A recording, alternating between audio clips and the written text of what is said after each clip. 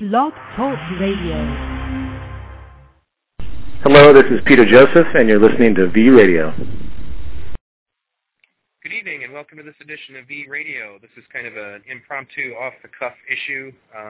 Basically, a gentleman by the name of Rudy Davis has asked me to basically kind of have a debate or exchange of dialogue with him on the subject of the Venus Project, the Zeitgeist Movement, and the New World Order. He made at least a really well put-together YouTube video that I was given some time ago. I would say it was good quality, at least as far as his presentation. I obviously didn't agree with the content, but it's actually my hope that it's possible that rather than even just this being a debate, that we might even just be able to come to some kind of understanding. So, in any case, you know who I am. I'm Neil Kiernan, known as VTV in various internet areas. You can visit my website, vradio.org, v-radio.org, so it's like v-radio. And therein you can check out my archives for various shows like this one. You can also go to my must-see TV section to see a long list of free documentaries that you can watch on the internet that are pertinent to the various things that we're trying to teach people with this radio show. Full disclosure, I am in fact I'm one of the official spokesmen for the Venus Project. I talk to Jacques Fresco and Roxanne Meadows on a regular basis. And also with Peter Joseph, I'm the editor of the Zeitgeist, one of the editors of the Zeitgeist newsletter. So that being said, Rudy, you want to go ahead and introduce yourself to the audience? Sure, Neil, and I thank you for the opportunity to speak with you tonight. And just to set up the context, my fiancée had seen, I guess, something of yours on Facebook, and she had got into communication with you. So she is the one who actually suggested that I speak to you. So I'm not trying to say that, I just want you to understand that I didn't even realize we would be talking until about a couple of hours ago. So when you said earlier that I asked to be on your show, that is true, but it's through my fiancée, and I wasn't even aware of you or your show. So just to make sure the context is set up properly. No problem. But again, I do have a YouTube channel. It's Lone Star 1776, and I do have a website for atheists to look at. It's got about 32 articles written by a man by the name of Matt Shape. And the goal of these articles is to convince atheists that there is a spiritual plane of existence and that you do have a soul. I'm not going to hide the fact. I'm very proud of the fact that I'm a follower of Jesus Christ and a Christian. But the website name, just real quickly, I'm not trying to sell you anything. There's nothing for sale on the site. It's blog.rudyaarondavis.com, and that's Aaron is spelled A-A-R-O-N, and that's R-U-D-Y. Okay, well, yeah, there's no problem with you pushing that stuff. I have all my guests tell everybody who they are and where to go to see more of what you do. So, great. Anybody particularly who's interested in the atheist versus Christian debate, I think you should definitely check out his YouTube video set and his channel. So, anyway, that being the case, now you basically voiced that you felt that there was an evil system at work within this. Now, first of all, I guess let's start off with, I guess, are you saying that most of your problem with what it is that we're doing is the atheist perspective that's presented in Peter Joseph's films? Well, I did see the Zeitgeist movie where you attack the Christian religion, and in your opinion, you may not use the word attack. You may say you're exposing it for its underpinnings of paganality. I disagree with that, but that's not the reason that I dislike or, what I would consider the Zeitgeist effort, an evil effort or misguided, or not to say the people that are following Zeitgeist are evil people. I just think that it's a misguided effort, and there's reasons why I believe that, but it doesn't have anything to do with my Christian faith. It has to do with the fact that as I watched the Zeitgeist and did them, and I watched this maybe 4 months ago, so I'm going to be doing some of this from memory, so if you'll please be patient with me. There was Ted Kaczynski, and not Ted Kaczynski, but it's the attitude of, I don't know if you remember Ted Kaczynski, but the Unabomber, and there was, Bill Joy wrote an article called The Future Does Not Need Us, and the focus of that effort was machines will eventually be running the world, and Bill Joy with Sun Microsystems expressed concern over that. Ted Kaczynski was very concerned about that too. And when I looked at the Zeitgeist Addendum video and I saw what you guys were doing, it seemed like you're putting the scientific method and machines, the sovereignty of machines over the spirit of man. And the reason I think you mentioned it before that you have many atheists joining your effort is because atheists believe that they have physical atoms in the brain, and that is, the brain is the ultimate thing in the universe, and there is no spiritual side of man. There's no soul. But I do believe that all of this can be boiled down to whether you believe there is a soul or not. And if you believe that man has a soul, then you believe that he has rights, inalienable rights from his creator, and that no society gives you those rights, but that you have those rights from a creator. And so I don't believe we should bow down to machines, but machines should bow down to man.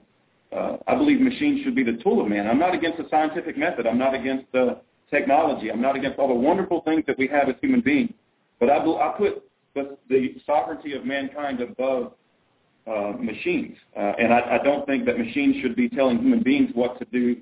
I do believe we should use them as a tool. But if I remember correctly, one of the things in the Zeitgeist Addendum was we should delegate decision-making to machines. And I don't believe that, we should bow down to the sovereignty of machines. That's one of the problems I have. Well, let's start with that one, if that's okay. You mind if we pause there? Okay. First of all, let me give you a couple of analogies that are more akin to what we mean by machines being involved in decision-making. I presume you have a thermostat in your house, right? Yes. When you set your thermostat on, your thermostat directly controls your air conditioning if you have it, your furnace if you have it. Most people have both. If you set it at 70 degrees, then the thermostat will make the decision, essentially, artificially, that it's going to turn on either your air conditioner or your furnace, depending on which one of those devices you have activated at the time. Okay, and that's an example of a machine making a decision on your behalf. It's not ever going to come down, but I'm just using it as an example. It's not ever going to come down to, for example, no machine is going to tell you who you're going to marry. No machine is going to tell you what religion you're going to be. How many children you can have? Will it ever tell me how many children I can have because of resources? No. But we plan on actually handling, if we even get to a point where there's any kind of issue with population, we're pretty confident that just education of, well, the planet can provide for this many people, we shouldn't have many more children, will probably solve it. But one of the things with that is that Jacques Fresco, for example, believes that we can extend what he calls the carrying capacity of the planet far beyond even what it's doing right now through the proper application of technology. There's also one of the biggest things about what we're doing that is kind of critical to all of this is to understand that the Venus Project, and this is brought up in Jacques' book several times, The Best That Money Can't Buy, it does not advocate coercion or force ever for any reason at all. Not only because it's immoral, but it's also ineffective. You can't really affect social change through that. Let me ask you this regarding that. And if I remember correctly, there was also a discussion about a prisonless society, because there would be no need for prisons because, all the crimes would be made to be such that society you could not commit a crime. An example would be if you was to get into a car and to try to speed, the car would be built so that you can't speed. And so there would be governors built all throughout society that would prohibit you from doing, things outside of society that would endanger others. Is that a fair assumption, or is that? It's a bit more complicated than that. It depends on what you're talking about. If you're saying, for example, we might design vehicles so that they don't run people over, then yeah, that's one example of that. But for the most part, it's a totally different approach. Okay, it's not a matter of running around and using laws to tell people what to do. Laws are only effective if they're backed with force, and even then they're not. They've proven ineffective to truly get mankind to quote unquote behave. You need to look at the root causes of bad behaviors and find ways to eliminate them, not by forcing people or pushing people around, but beginning to understand what would ever provoke somebody to be interested in committing a crime in the first place. But almost all crime can be directly linked to scarcity. People, in most, at least, even if it's not like, they're stealing to eat, most crimes are generally directly related to either stress, created by the monetary system, or just basically a basic need people become drug dealers because they need money to survive. You get rid of their needs to survive, they stop being drug dealers.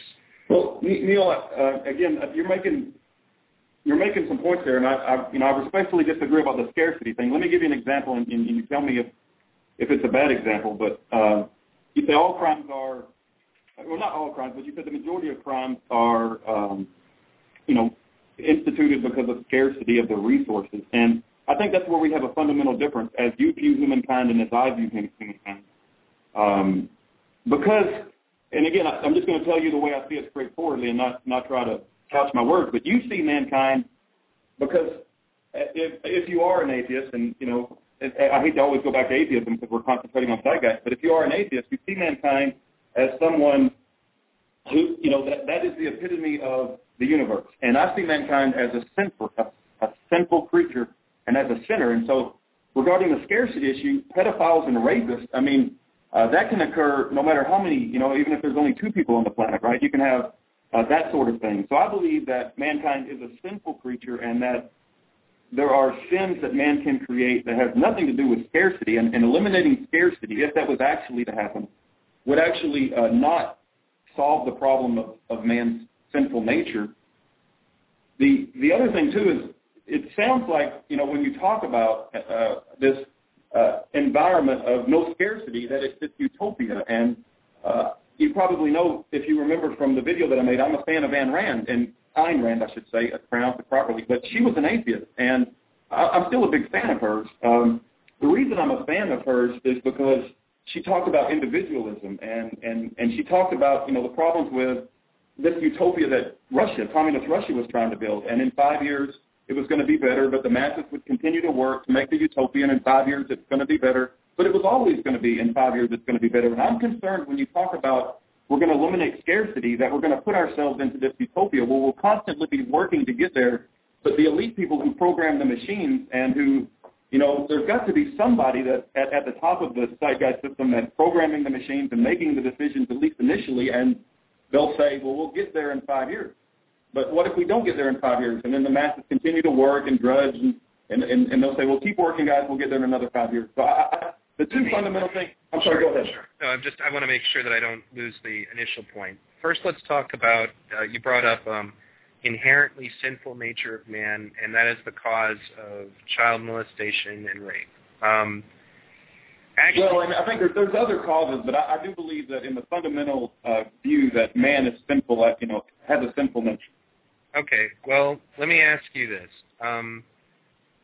What do you believe, then, are the inherent causes of child molestation and rape? What do you think creates those phenomena? Do you have a metaphysical belief? Do you think it's Satan? I absolutely believe in the existence of Satan and his influence in the world. Mm-hmm. I believe that a lot of it has to do with the environment. I believe we have influences from our environment and from the role models we set up, the things that we allow in public and on our televisions, the things that we allow as a society. And so not only that, but I believe that, there is a tendency of man to be sinful in nature, and that if we don't look to a God Almighty, one who is higher than man, that it's difficult to get out of that state. It's impossible to get out of that state, and so that's why the importance of God Almighty. Let me pause you here, just so I can respond. Okay, now things that we allow on television. Okay, stimuli. Okay, this kind of comes back to our theory about where behavior comes from. Okay, there's a reason, for example, why some people talk about child pornography and why it needs to be illegal. And the reason for it is because a lot of child molesters talk about the stimuli that they got from that kind of material having an impact on why they decided to pursue, that kind of evil thing that they did. We'll use the word evil. That's kind of an example of what we mean about environment creating behavior. It's not to say that, obviously, we oppose any kind of crimes where anybody gets hurt, ever, okay? But the issue, though, is how can you effectively solve that problem? Well, you can solve it, or at least curb it a great deal, by controlling the environment in such a way that such negative behavior just does not have the propensity to exist in the first place. Now, that's kind of what I was getting at, is that you pointed out television, okay, television, the society in general. You see, because this is another thing. You know, in one culture, what is child molestation is accepted as normal. You know, you can go to another culture where having sex with a child is totally normal. And I don't agree with that by any stretch of the imagination. Muhammad was betrothed to a 6-year-old and had sex with her at 9 years old, according to the Quran. That's not even a contested thing among devout Islamic people, right? So. Well, we can get into the Islamic debate at some point too, but the issue is, though, that you understand what I'm saying. In some cultures, it's not uncommon for that to happen. In China, for example, you could marry. It was generally kind of known that you generally marry a girl who's a lot younger than you are. And just quickly, the short-term memory thing is hitting me as well, and I wanted to make a quick point before I lose it. The phrase that you used earlier about controlling the environment, chills go through my spine when I hear you say that. I don't want to have to control mankind. I do think that we should have, no pedophilia and no child pornography on television. Absolutely, there are certain.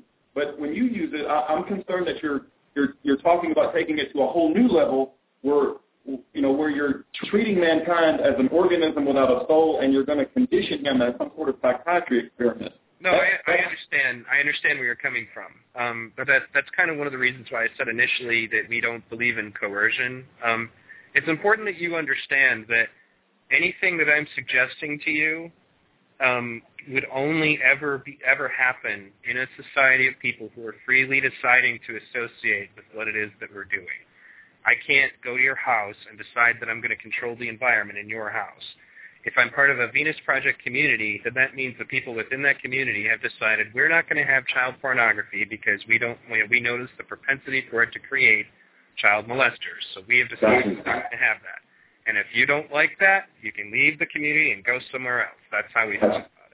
Okay, well, that sounds very fair. I mean, I'm all about free moral agents joining groups if they seem to think that they found a group of like-minded people. My concern as a Christian joining your group is I'm going to preach the Word of God, both the good and the bad, and not preach the Word of God. I'm not a preacher, but I'm going to stand for it and advocate it, and I'm concerned that, there'll be some people in your organization that aren't going to like that. I mean, they're free to not like it. It's none of their business. You're free to do whatever you want.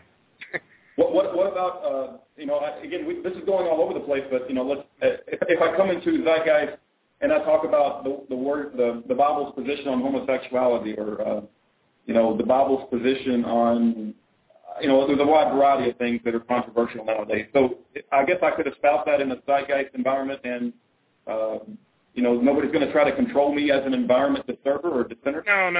Nobody would do that. But on the same token, we wouldn't advocate you trying to control anybody else's environment either. Yeah, I mean, your opinion about, homosexuality, for example, is your own opinion, and therefore you, of course, have the right not to partake of homosexuality, not to let anybody, into your personal space who is homosexual, as long as it doesn't ever become,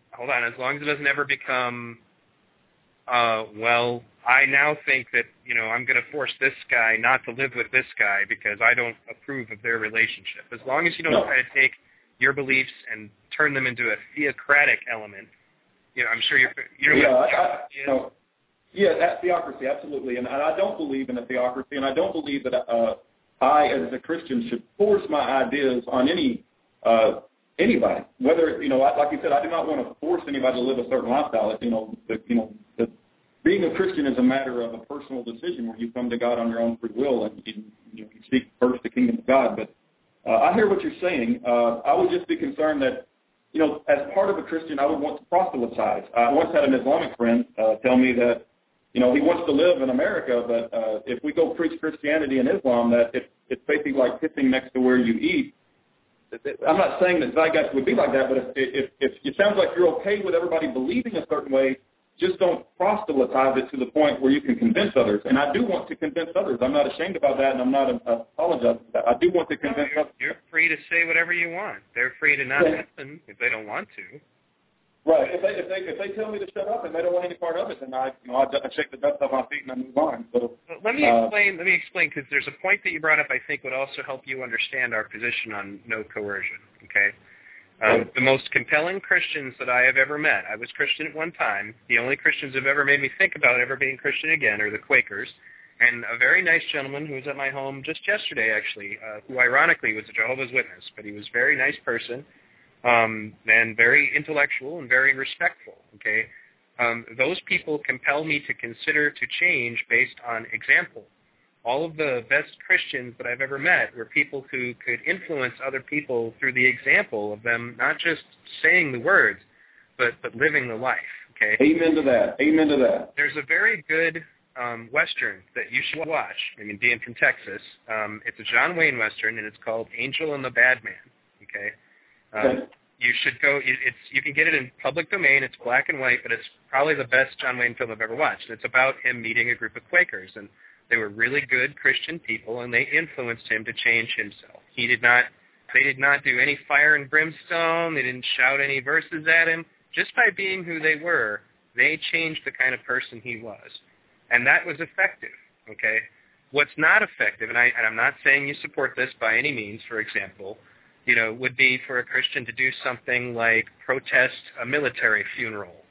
Right.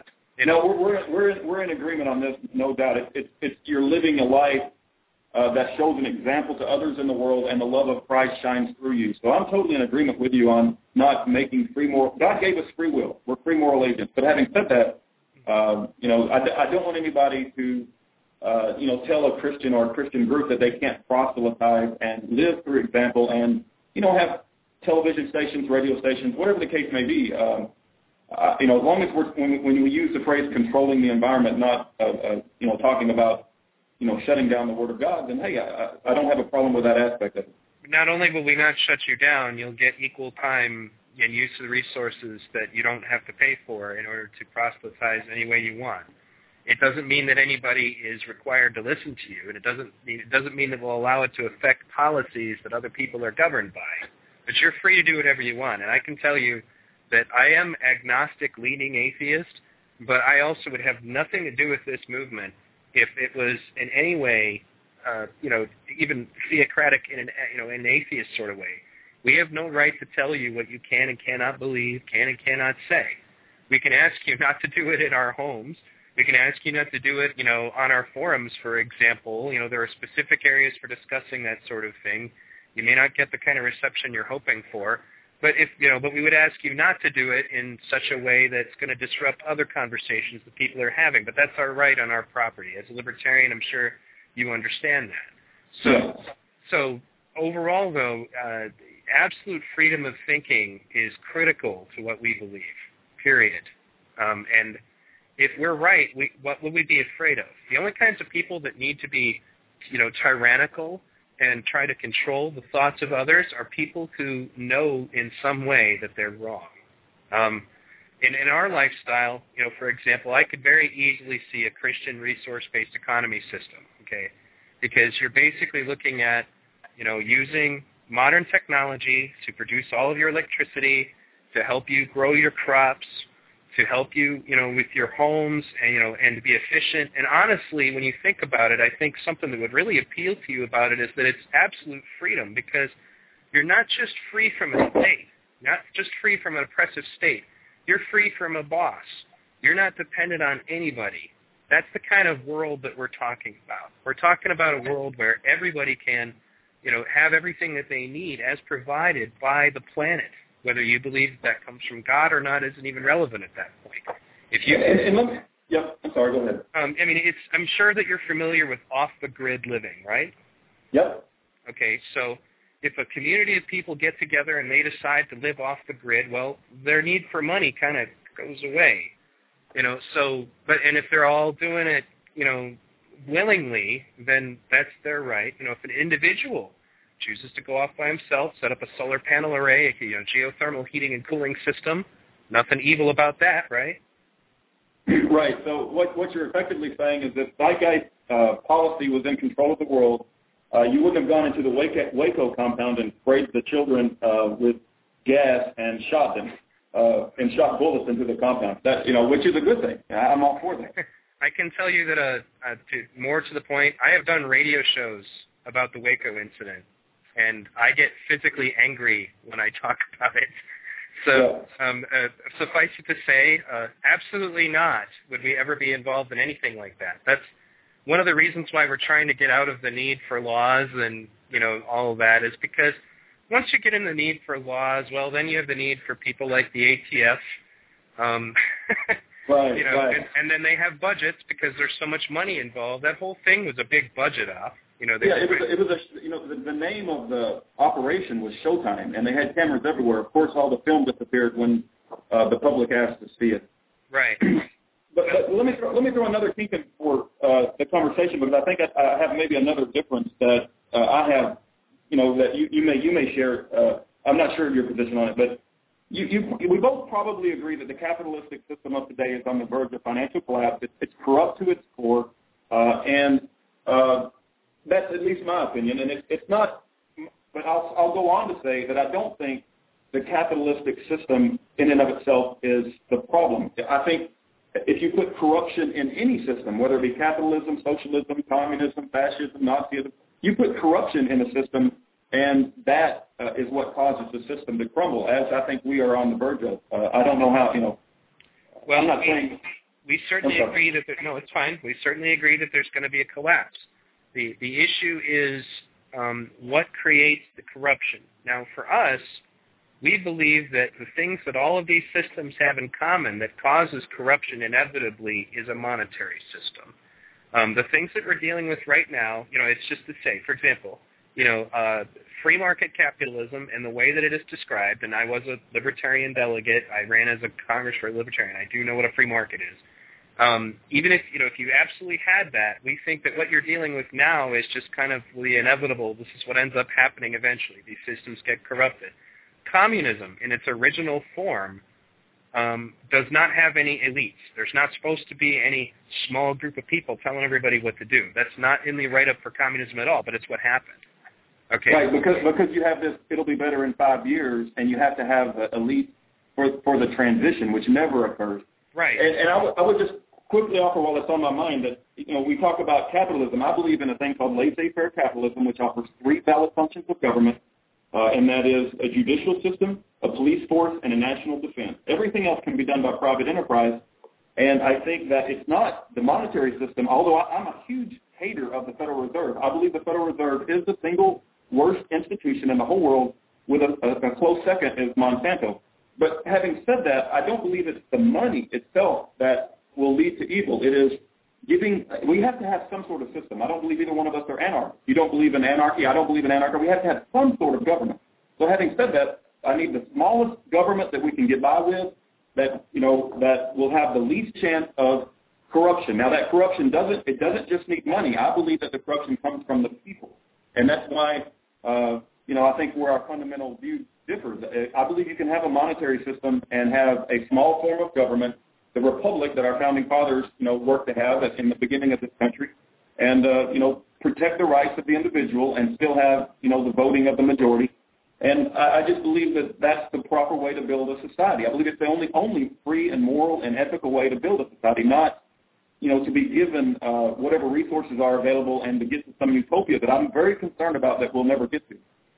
Well, first of all, most of the aspects that would be necessary for said quote-unquote utopia already exist. The technology already exists. That's one of the reasons why I was bringing up off-the-grid living. What we're suggesting is a world where off-the-grid living then becomes the norm, where entire communities can be off-the-grid, where all of your goods and materials are renewable and green. That's the goal. As far as, I understand, trust me, I know what laissez-faire capitalism is all about, and I've done several shows about it. The reason that we think that the money is the problem is because there's kind of an attitude that comes along with money. As soon as you have something like money to represent what is needed to live, then you have the ability to have more of it than everybody else. And in some cases, you have the ability to take it from other people. Now I understand why you hate the Federal Reserve. And what I generally tell people who tell us, well, we can just go back to sound money. I usually say again, we're going to do it again.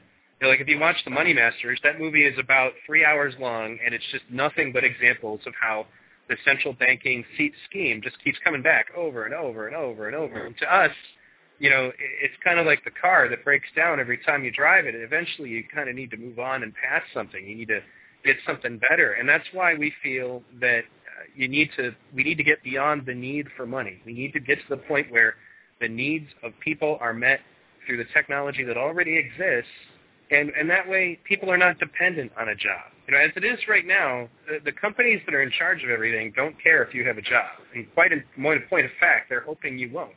They have guys who spend all of their time doing nothing but finding ways to eliminate jobs or automate jobs through technology or outsource jobs to places where they can take advantage of other people who are so desperate, usually because they were manipulated to be desperate, and I'll get into that in a second, in their sweatshop factory. And now, mind you... Whoops, sorry about that. Okay. Mind you...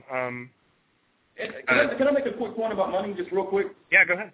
Okay. So I think we have to make a distinction about money, and I think you made it already, but just to reemphasize the point, there's a huge difference between a fiat money system, which gives the people at the top an unlimited ability. And I don't know if you've read The Creature from Jack London by G. Edward Griffin, but in my opinion, it's an incredible book. It talks about how a fiat money system can come together with the politicians and the evil bankers, and together they come together and they can control the world. If you've ever played any role-playing game, and I'm ashamed to admit I did a few years back and I've stopped for the last 3 years, but you get into these World of Warcraft or what are these things these kids play nowadays, Final Fantasy, these type of things. But if there were players in the game that had an unlimited money supply, that no matter how much money they spent, their counter always said 99999. Because no matter how much money they spent, they always had the maximum amount of money. Eventually, these players would have everybody else, dancing to the Yellow Rose of Texas out in the middle of the square because they could manipulate their behavior. I think that's what we're having in our society today with this fiat money. So I do agree with you from the perspective that fiat money is a terrible, terrible, terrible thing. But your answer is to protect the people from themselves by creating an environment where it's controlled either by machines or the scientific method. And my answer is, let's go back to an honest money system. It sounds like you're saying we've already tried that. And I would offer that, yeah, we did try that, and the corruption of man came into play. I'm a Christian, so I believe that it came into play because we turned away from God. I would like to see us try it again because I believe that's the only way that we can build a free and moral society. Even though it's been tried in the past, we got to get back to an honest money system and not some system where the fiat people can, manipulate the rest of the world's behavior at their whim. And we just disagree fundamentally on how to stop these people, I think. Well, let me say what the good news is. Okay? The good news is we oppose the Federal Reserve just as much as you do. I mean, I thought you would have known you wouldn't have had to explain all that. You've seen Zeitgeist Addendum. We talk about fiat currency quite a bit. And the other part of the good news is that if you choose to have such a experiment where you go back to sound currency and a free market enterprise system, none of us are going to stop you. And we don't advocate anybody showing up at your house to try to stop you. In fact, I work closely with a libertarian free market group that wants to create small communities that are freedom-minded and respect each other's rights. And we acknowledge that we have differences in the monetary way we would like to achieve freedom, but we also acknowledge that we're not enemies. I think that the enemy here is actually, this is one of the reasons, and I wanted to get into this, and I'd like you to at some point take another look at Ayn Rand. I don't know, I know you said you really like her, but it kind of surprised me that as a Christian you would appreciate her philosophy. You bring up a good point about Ayn Rand, and let me ask you this to kind of set my expectation where your position is. But do you believe that people that work harder should get more in life?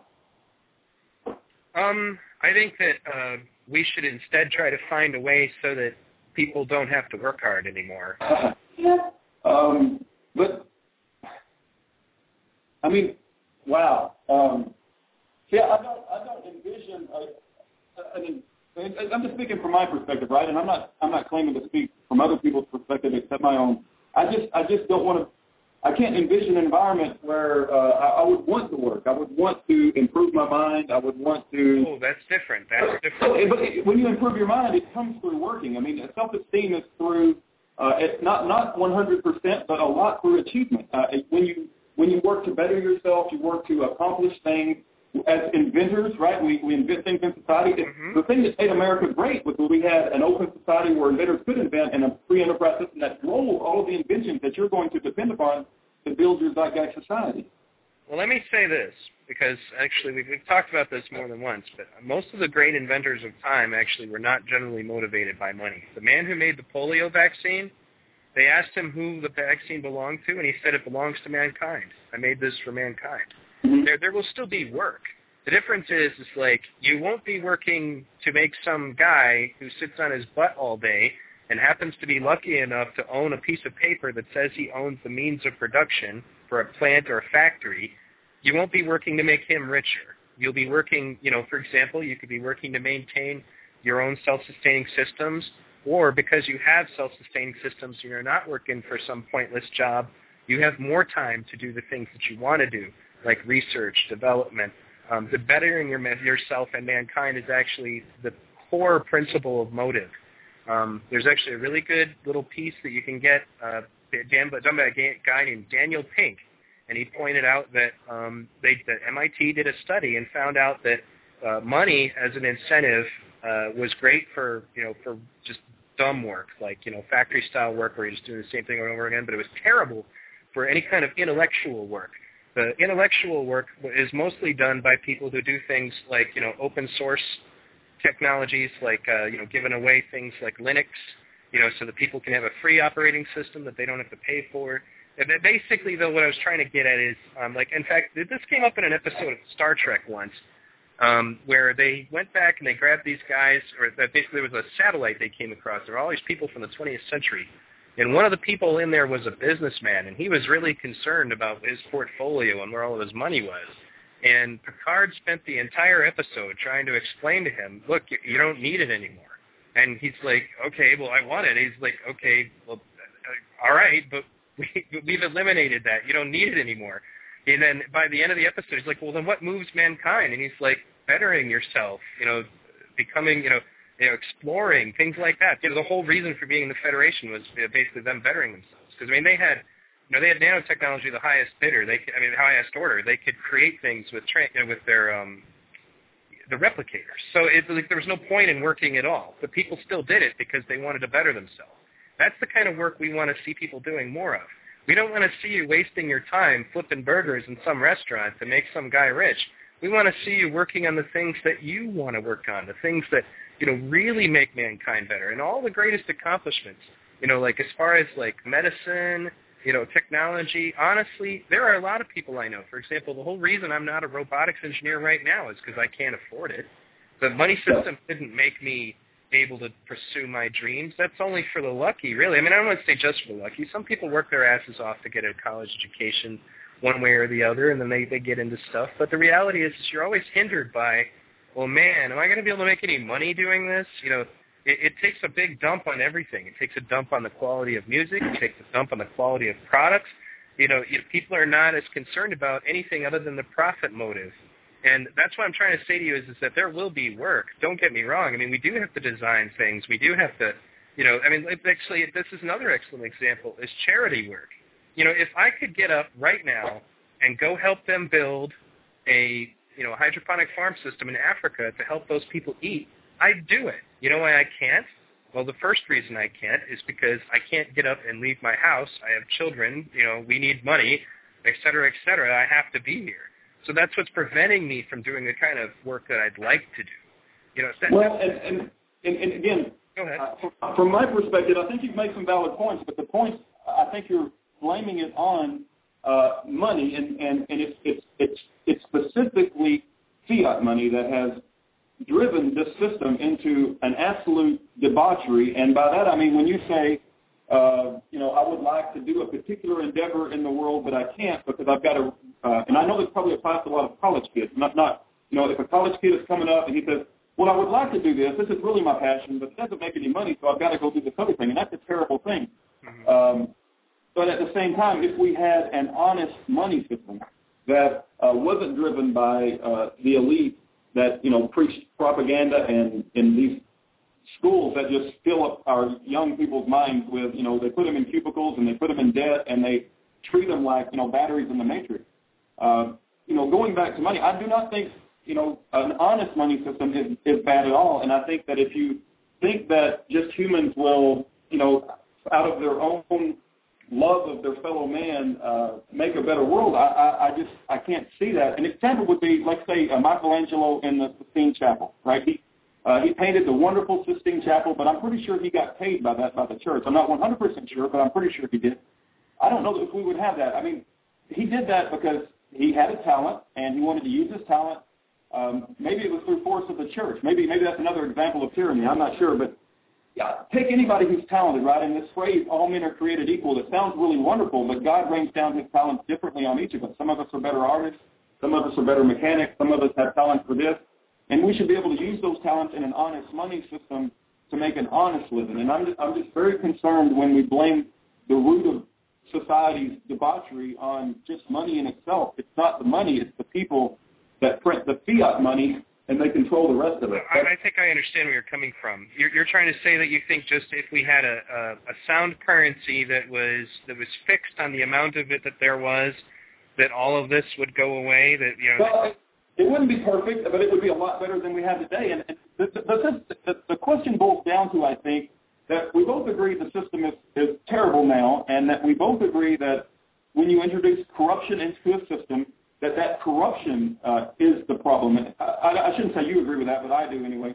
It's the corruption that makes the system bad, not the money. So in my opinion, we should build a system that limits the potential of the corruption, not takes away the money. It sounds like you're saying if we take away the money, the spirit of man will be unleashed and we'll all help each other and we'll spread the resources out equally and, we'll build environments to control one another. And I'm not trying to put words in your mouth, Neil, I really not, but I just believe that if we put a sound money system and then the people were able to use God's talent effectively without the influence of the elite on top controlling us through our desire to provide for our families, provide food for our loved ones, and even get ahead. There's nothing wrong with wanting to get ahead. I told you I'm a fan of Anne Rand, which may surprise many of you because she was a devout atheist.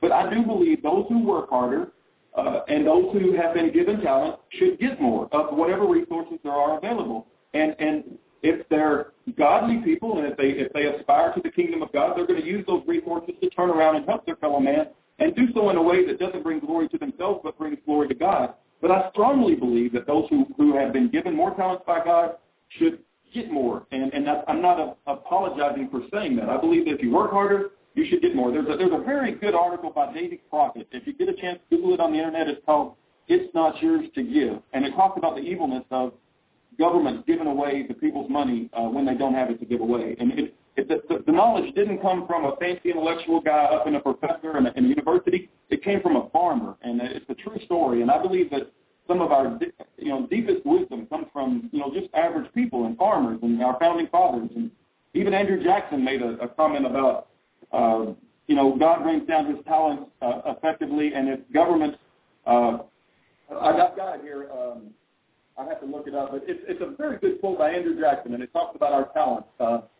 If you'll permit me, and I don't want to waste your time, I could just read a part of it. It says, No. Hold on just a second, though. Let me ask you this, just because I do want to hear you out. But do you mind if I extend the show length so that we can, because we're down to 16 minutes, and I think we still have a lot of ground to cover. Other than sure. I mean, I know you said earlier you were limited in time, but I can extend the show very easily if you give me. Okay, sure, absolutely. You go ahead and read while I do this.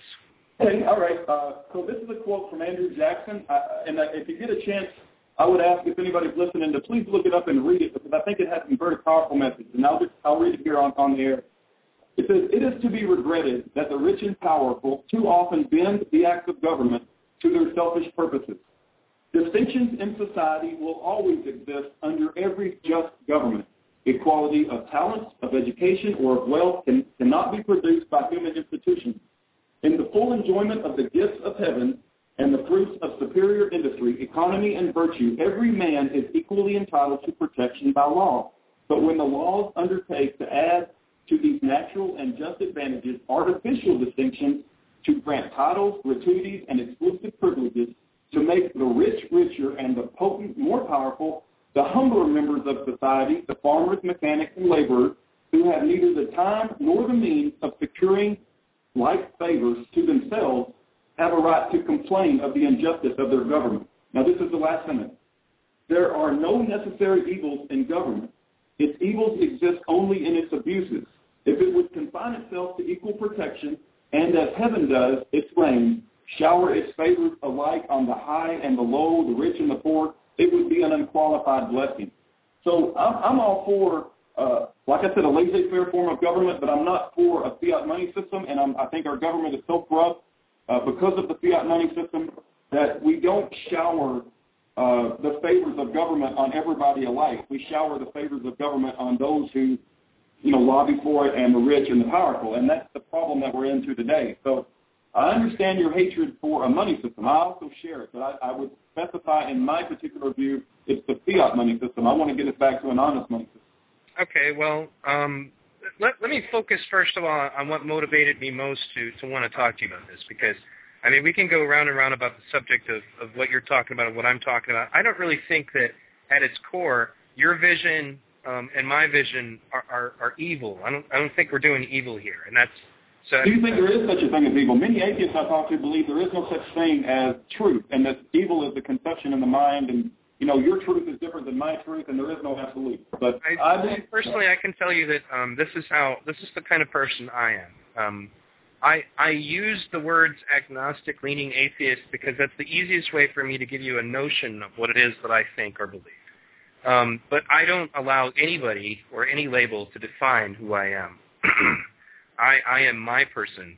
Amen to that. Yeah, the word Christian has so many meanings out there nowadays. I can see why a lot of people in our society, you say the word Christian, they just want to puke. I can understand that. That's why I try to say a more descriptive term, like I'm a follower of Jesus Christ.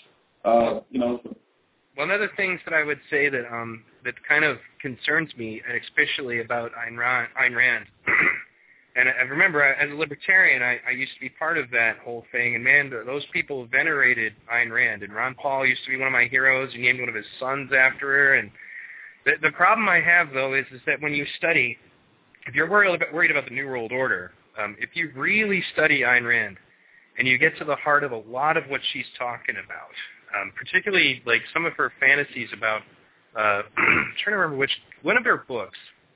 In one of her books, they have a strike of the mind where the rich people get together, they sabotage the infrastructure, and let me just, I wouldn't say the rich people. I would say the producers and achievers. See, the rich, it's another one of those labels, right? I'm not against all rich people. I think that a huge amount of the rich people in this world today have obtained their wealth through corrupt means. But it wasn't just the rich people in that book, because Atlas Shrugged, I believe you're referring to. It was the producers and achievers, those who produce and achieve things in life. And to say that they were the rich people who were taking advantage of the masses, I don't see them as, because rich implies they were evil already, because it's what most people think about rich people. But I'm not against all rich people. If somebody works their butt off and strives and does hard and does it honestly, I applaud him. I stand up. I say, hey, that's great, guy. I wish I could be like you. Right. Well, do you think that it's Christian to retain large quantities of wealth when there are people who are starving or haven't been taken care of? No, I believe God told us to go out and help the poor, but I do believe that it is Christian to work and to put yourself in a position to make a lot of money, right? There's nothing wrong with making a lot of honest money, and then using that as God calls you to use it. Whatever that may be, He may want you to turn around and like you said, help our brothers in Africa, help the poor, but for the government to hand that out, and this is spelled out very clearly in that Davy Crockett article called "It's Not Yours to Give." It's not a government's place to take money away from the producers and achievers and to forcefully give it to the poor. That's like stealing. God doesn't come in and take my tithe. It's given willfully, and it should be given willfully from the individual who created it honestly, not taken from them at the point of a gun or at the point of some law. No, I'm familiar. I understand where you're coming from completely. Let me say that we also don't really generally believe in, obviously, any kind of forced charity situation, but this is the reason we're not socialists, I might add.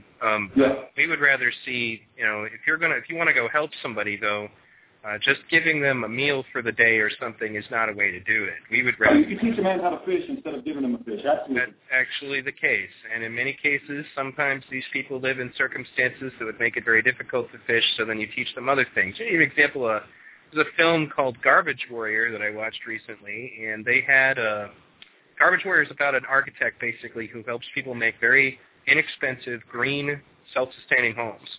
that use very little energy and are very efficient. And when they had that hurricane that blew up, I use the word blow up, but basically some islands in the area, they went out there and taught those people how to make self-sustaining buildings that retained water, that helped to purify the water, that were able to heat and cool themselves.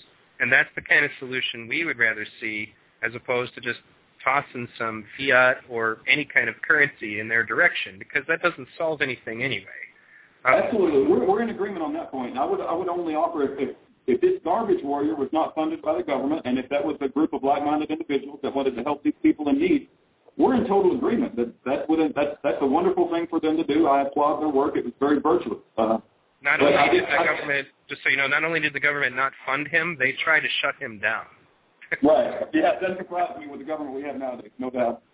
So I guess, but to finish my point about what I was saying about Ayn Rand is that all the stuff that I've studied about her, and when you consider that, I don't know if you were aware of this, but Alan Greenspan was part of her inner circle. He was a huge... Yeah, absolutely. I did a video on his, he wrote an article for her book, Capitalism, the Unknown Ideal, and it was advocating the benefits of gold and silver and advocating the benefits of an honest money system. And that was before he turned into Darth Vader and became a traitor to humanity. That's an interesting analogy, but basically you're saying that, okay, I see where you're coming from that, but most of what she's doing, though, reminds me of it would be as if it was like the Mein Kampf of the neoconservative movement. The idea, are you aware of her position on the Native Americans, for example? I think, yeah, she basically, I can't say I'm fully aware of it. I'm not fully in details. I don't agree with Ayn Rand on every single thing, and I'm not a defender of Ayn Rand, obviously, because she's an atheist, and I'm not. But she may have had some, positions on the Native Indians, and I don't know what her position was, so I would have to hear it before I made an opinion about it. But let me quickly go back to Atlas Shrugged, where we talked about the rich people going on strike and the masses, being affected. I would say that I believe the message in that book is totally Christian. It aligns with my Christian views, and I'm not for any government forcefully taking away from honest producers and achievers. I would say that the category, people can reside into two categories. Producers and achievers is one. There's lots of different categories, right? I don't need to be oversimplifying it. Producers and achievers is one category. And another category is moochers, looters, and bootlickers. And you may say to me, well, that's a very unchristian view, but we're talking reality here, right? And I believe I should help my brothers when they want to help themselves and not just help somebody who wants to just lay down and not work. My grandfather had a saying. He worked on a dairy farm. It was work or don't eat.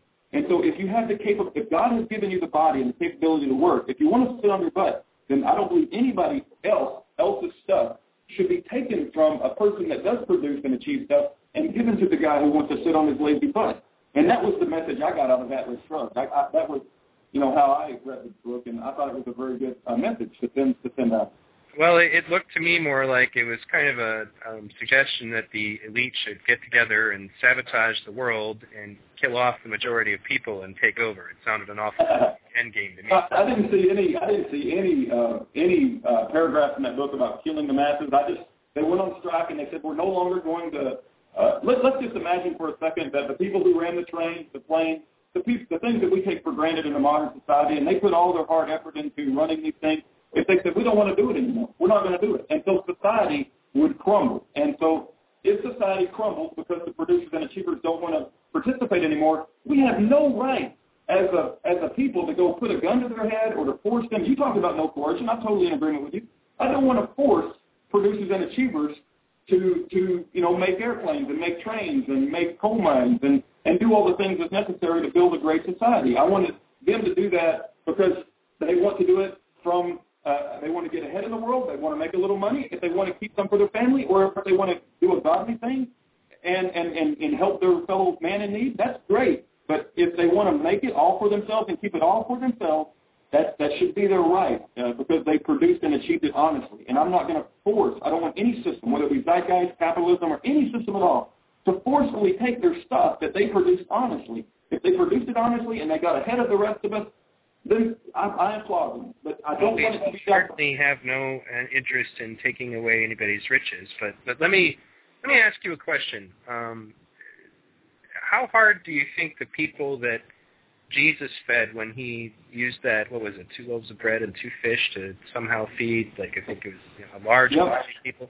How much work do you think they did to get that food? Did Jesus ask them to punch a clock and work for him for 40 hours to give it to them? No, but they did have to travel quite a way. As a matter of fact, Jesus was concerned because they said, we're going to have to send these people home, and they're going to go out to the end when they return.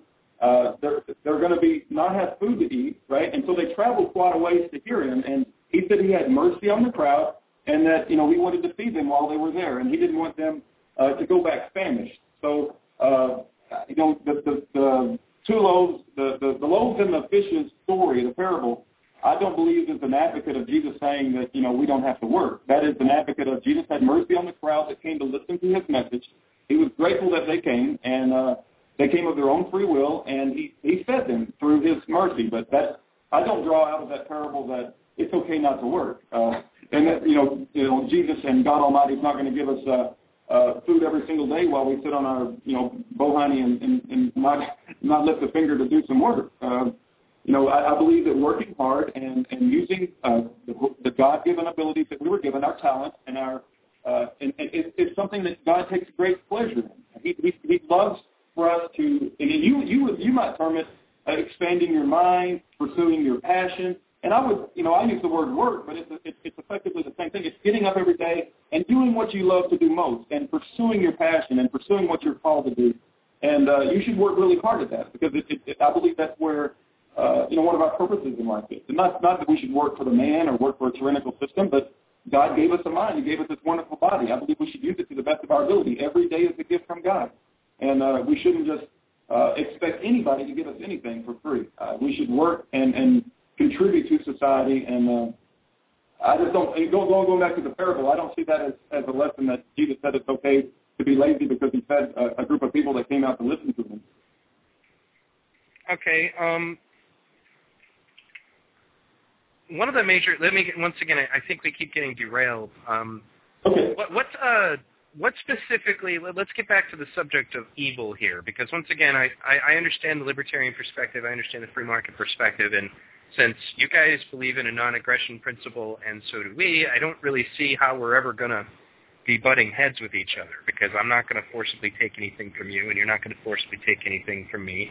But where does the evil come from? Okay. This makes, again, I'm going to get into grounds where people are going to think I'm a little crazy, and that's okay because I'm used to that. But I do believe that there is a satanic influence in the world. I believe there is an evil. It goes back to where do you draw the baseline for a moral society? Okay, many people, especially the atheists and the young atheists, will believe that. Have you heard the phrase "science flies men to the moon, but religion flies men into buildings"? Now that sounds really good, and it gets a big applause from the young community. And a lot of people put a lot of the blame on religion for a lot of the evils of the world. But I think we could argue that a lot of evil has been done outside of the name of religion, as well. And so if you just counted the people that were murdered in wars for religion, I think that number would be very small compared to the people that had nothing to do with religion. But I'm sorry, I'm kind of getting off track, and I don't mean to. Going back to the original topic of what is evil, okay, you have to have a moral baseline for society. I believe we're all given an inner moral compass by God, and that moral baseline is biblical word. And I'm not a Bible scholar. I do read it. I try to become familiar with it as best as I can, and I use my inner moral compass that God has given me to live a moral life. I don't derive my morals from what society tells me or what I hear on Fox News or what I hear on CNN or what some university professor told me. And I think that's maybe where our fundamental differences are. So I do believe that the moral baseline was laid down by Jesus Christ, and that the Bible is inspired by God, and that we should live a Christian life and to love our, seek first ye the kingdom of God, and also to love our brothers as ourselves. And I never want to force you to do anything. I'm not in any way, that whole war, preemptive war, and I'm not for that. I think, Bush did it in the name of Christianity and claimed to be a Christian. I was fooled at one time by that. I'm not fooled by it anymore. And I renounce what he did, and I don't want any part of it. And I think it's wrong. I mean, we're talking about over 500,000 to a million Islamic people have died. And for what? We could get off on the war discussion, too. Right. Going back to evil, that's an example of evil, right? More specifically, no, I don't need to know what the definition of evil is. It's more of a question of why do you think the Zeitgeist movement and the Venus Project are evil? I think you're capitalizing in on the fiat money system as cratering our existing system. We all know that fiat money is bad. I mentioned in maybe not a discussion with you, but in a previous discussion that I had with another gentleman that, that guy did a movie on the Federal Reserve, and it's to be applauded. It's a great movie. He did a movie on exposing the truth of 9/11. I totally agree with everything you said there. Not everything, I can't, but for the most part, I don't remember anything I disagree with. I'll say it like that. So I thought that the Federal Reserve and 9/11 Zeitgeist movies were great. But now we're talking about creating a system that is jobless, soulless. In the Zeitgeist movie, you said there is no truth. I believe the truth for you, truth for Neil Kernan is different than truth for Rudy Davis. We can never, that goes back to the Immanuel Kant thing of we can never really know truth. It goes back to what is wrong and what is right. I believe that there is a right. I believe there is a moral baseline for how to live society. I believe there is a right and a wrong. And I think when I hear the Zeitgeist Addendum, which that was the movie that, really got me thinking about your system and what I remember from it anyway, is that, what's right and what's wrong it's kind of relative, and, we'll change it as society changes. And that's what Zeitgeist means, isn't it? And you can correct me if I'm wrong, but Zeitgeist means the changing morality of society over time or something similar to that. Actually, it just means spirit of the times. When he uses the term Zeitgeist, he's just saying this is what the world is like right now. It's not a question of communicating to it. Right, okay.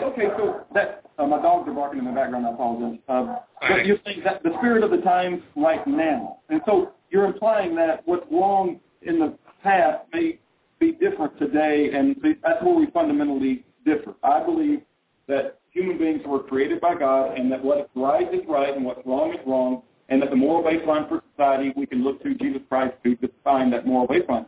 But you believe that society will give you that moral baseline, and that society will tell you wrong from right. There's a book by the name of Conversations with God by Neil Donald, I believe, and I read that recently at the request of a friend. And in that book, it sounds really flowery, and we're all going to hold hands, and we're all going to love one another, and, nobody really does any evil stuff. There's no such thing as evil. The book goes on to say that Hitler went to heaven. And I'm like, what? I just got to reject that. There is such a thing as right. There is such a thing as wrong. And I'm getting a little passionate here. I don't mean to, No, I'm accustomed to that. I'm accustomed to that. I do want us to kind of try to get back to the point. Is only because my listeners are scratching their heads, because it's only because we are talking about a lot of topics, and I totally understand. I mean, it is a big thing, and when you're trying to talk about the Venus Project and the money system, it's so saturated in so many different things that it's really easy to go on tangents. You listen to Jacques Fresco talk sometime. He'll take you on a worldwide trip to get back to your question. So in any case, let me, what I'm trying to isolate here is what specifically makes you think that our system is evil. Now, so far I'm kind of getting the message that you think we're evil because there's an atheist message in the Zeitgeist films. Is that... No, let me back up on that. Okay. I don't think atheists are evil. I think we're all born atheists, right? And we have to, come to God through our own free will. Going back to what I think is evil about the Zeitgeist. First of all, we have to agree that there is such a thing as evil. There is such a thing as right and wrong. So I would argue or put forth a position, at least from what I've learned, that Zeitgeist doesn't even believe there's such a thing as right and wrong. And if I remember correctly, and you can correct me because I'm sure you know a lot more than I do about the Zeitgeist film, it says that truth is subjective, that what's true for you is different than truth for me. That, to me, is an evil statement. Because I think that, let me go ahead and correct you then. Okay. I think that takes things a little bit too far. We didn't spend the hours that we did putting together films exposing the evils of political corruption and the evils of monetary corruption and the evils of things like, what could have been done on 9/11, et cetera. We would not have spent so much time talking about that if we didn't believe in evil. We wouldn't spend so much time, because we do. We criticize bad people all the time. We do. Okay. Who defines bad, though, right? I mean, we have to come back to that. Who gets to define what evil is? And I think we both agree that the tyrannical elitists of today that are taking advantage of the masses through their fiat money system are evil. We both agree on that. But at some point when we go down the ladder, me and you are going to disagree on what evil is, right? You may say something to people and I may not. I mean, I don't want to, we can think of some examples, but I don't know what they would be off the top of my head. But eventually, me and you, as two civil persons, would get down to a point where we disagree. So we have to say who gets to define what evil is. And I'm going to be looking to a higher creator, and you're going to be looking to the society of your peers. That's the difference. Well, if you've ever interacted with Jacques Fresco, and more specifically what I would define as being my peers, we spend a great deal of time educating people about the bad things that are being done by certain people. The whole point of Zeitgeist actually was about peeling away the layers of BS that's covered all over everything that prevent people from seeing the truth that's going on around them. Now, I'm sure that, as we've said earlier, we make a differentiation between organized religion and the evils that have been committed in its name and what a pure, real Christian would do. And that's one of the reasons why, a lot of atheists, to be fair, the vast majority of people that they see calling themselves Christian behave a certain way. Some of them do things like George Bush did. You've already said you don't like George Bush. No problem. And so therefore they get this impression that that's what these things represent. It happens. Okay, I also think, though, that not all atheists are the same either. I, for example, don't believe in God. I also don't believe in the devil, but I do believe in treating, each other decently, and I do, those are the morals that were taught to me by my mother. Right. If you say you don't believe in God, do you reject the entire spiritual plane of existence as well? You believe, there's no heaven, there's no afterlife, there's no soul, there's no spirit? I think that it's possible. I think that there are a lot of things that are currently outside the scope of science to measure that will eventually be measurable. So, for example, I do believe in aliens. I've seen enough evidence to say that there are aliens. I can't tell you what they are or what their motives are, but I've seen enough. What about the human soul? The human soul?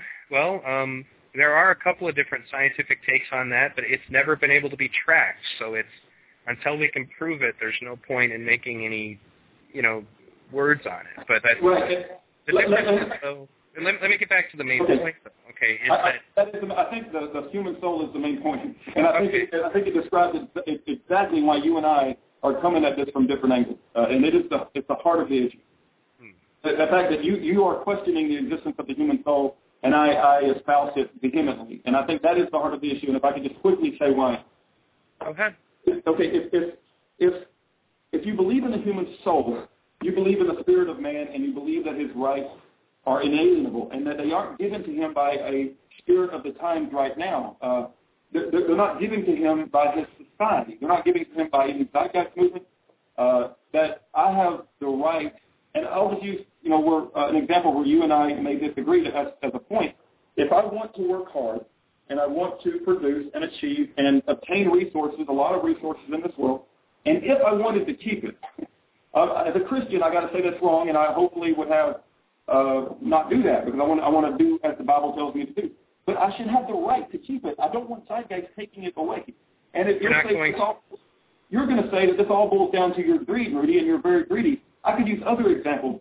I just don't believe any system of government should stomp on the human soul and take away our sovereignty as a human being, not give it to the scientific method or to machines or to a Zeitgeist movement that wants to control the environment.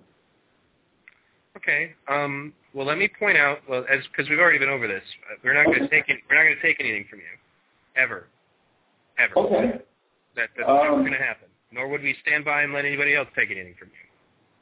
That's why. This is one of the reasons why I kept coming back to what it is. Let me.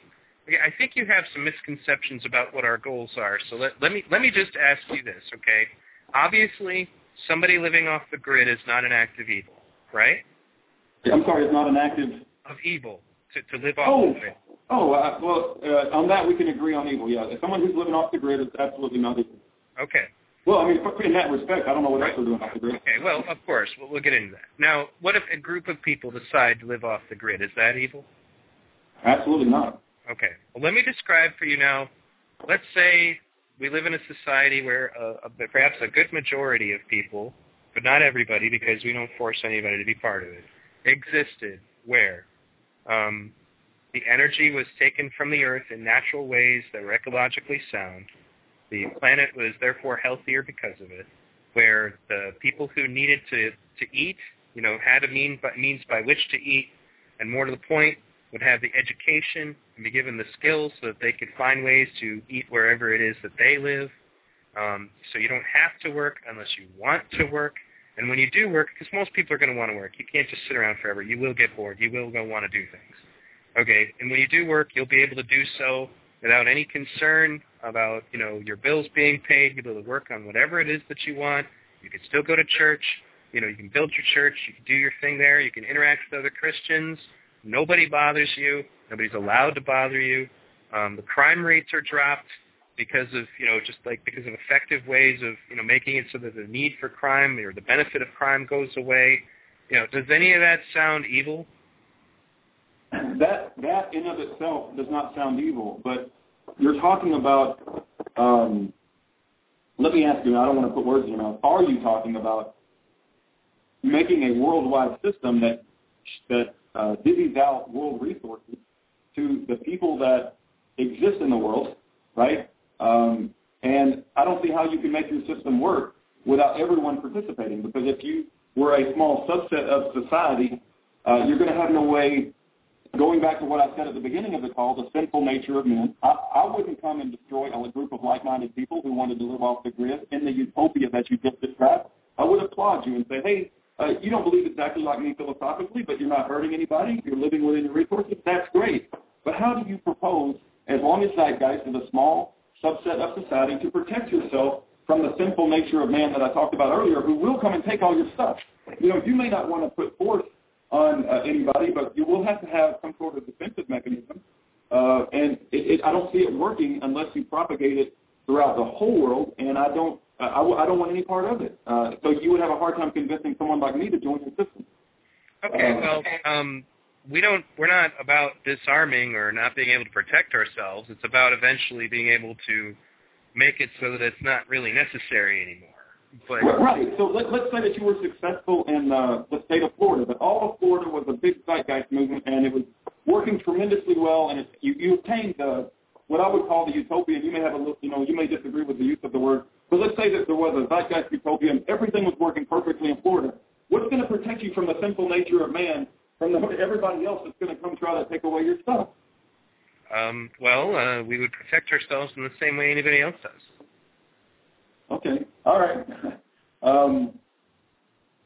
It would be through arms. It would be you would have to raise a national defense. Going back to laissez-faire government, you have to have a national defense, and there probably will be some crime. I mean, if maybe zeitgeist people, there's no crime, so you wouldn't need a police force and you wouldn't need a judicial system, but you would at least need a national defense in order to protect yourself from the sinful nature of man that exists throughout the rest of the world. First of all, we don't really believe in the sinful nature of man, but assuming that, of course, people who are living in a situation of scarcity outside of our system, might have needs, and they may want to come and take from us to get those needs. There are a lot of ways that we can handle that situation. I know, like, one of the jokes that I used to tell the jock is, maybe there'll be a community of people who are starving, and they'll be outside our community, and they'll, be formulating a plan to come over and take our stuff. So instead of dropping bombs on them, we drop food on them. It's not to say that we can't defend ourselves. That's not the issue. But the concept is to try to get beyond the need to do so. It sounds like you're actively trying to promote a practical way to get to a system that will be egalitarian, right, and equal for everybody. And I would just offer that, a laissez-faire capitalistic system with an honest money system where the true producers and achievers, those who truly produce and achieve, is the best way to do that. And you have to have a way to, defend yourself, because I do vehemently believe in the sinful nature of man, and I believe that, that we get past that by looking to an almighty creator, and so I would just offer that it's not practical. And we're going back to the communist thing that Ayn Rand talked about in Russia, where in 5 years it'll be the utopian, in 5 more years it'll be the utopian, but you've got to build it, right? You've got to build these machines, I think with titanium or whatever the long design, you said you're designing the machines to last a long time, not necessarily for consumer profit. So to get to the point that you want to be, it's going to take a lot of work, and there's going to have to be a lot of work on the part of the zeitgeist people. So I would offer that. Okay. Let's look at a couple of the things that you're talking about. The first of which is, are you familiar with the term nomenclature? Do you know what that is? No, sir. Okay, that's essentially the equivalent of the neoconservatives in the Soviet circumstances. They're basically the elite people. They're the pigs from Animal Farm who change the rules to everybody's equal, but some people are more equal than others. This kind of comes back to the fact that Soviet communism is not an excellent example of communism at all. There actually are working examples of communism, and I still don't advocate that. I think that they need to get rid of labor and all that. But I think it was called the Twin Oaks Commune. Those people do a really good job of living, in that circumstance. And one of the major things is that we talked about, that she said it was always 5 years away. It's the same thing as is Obama telling you right now that a great economy is just 5 years away, or George Bush before him saying a good economy is 5 years away, but it never happens.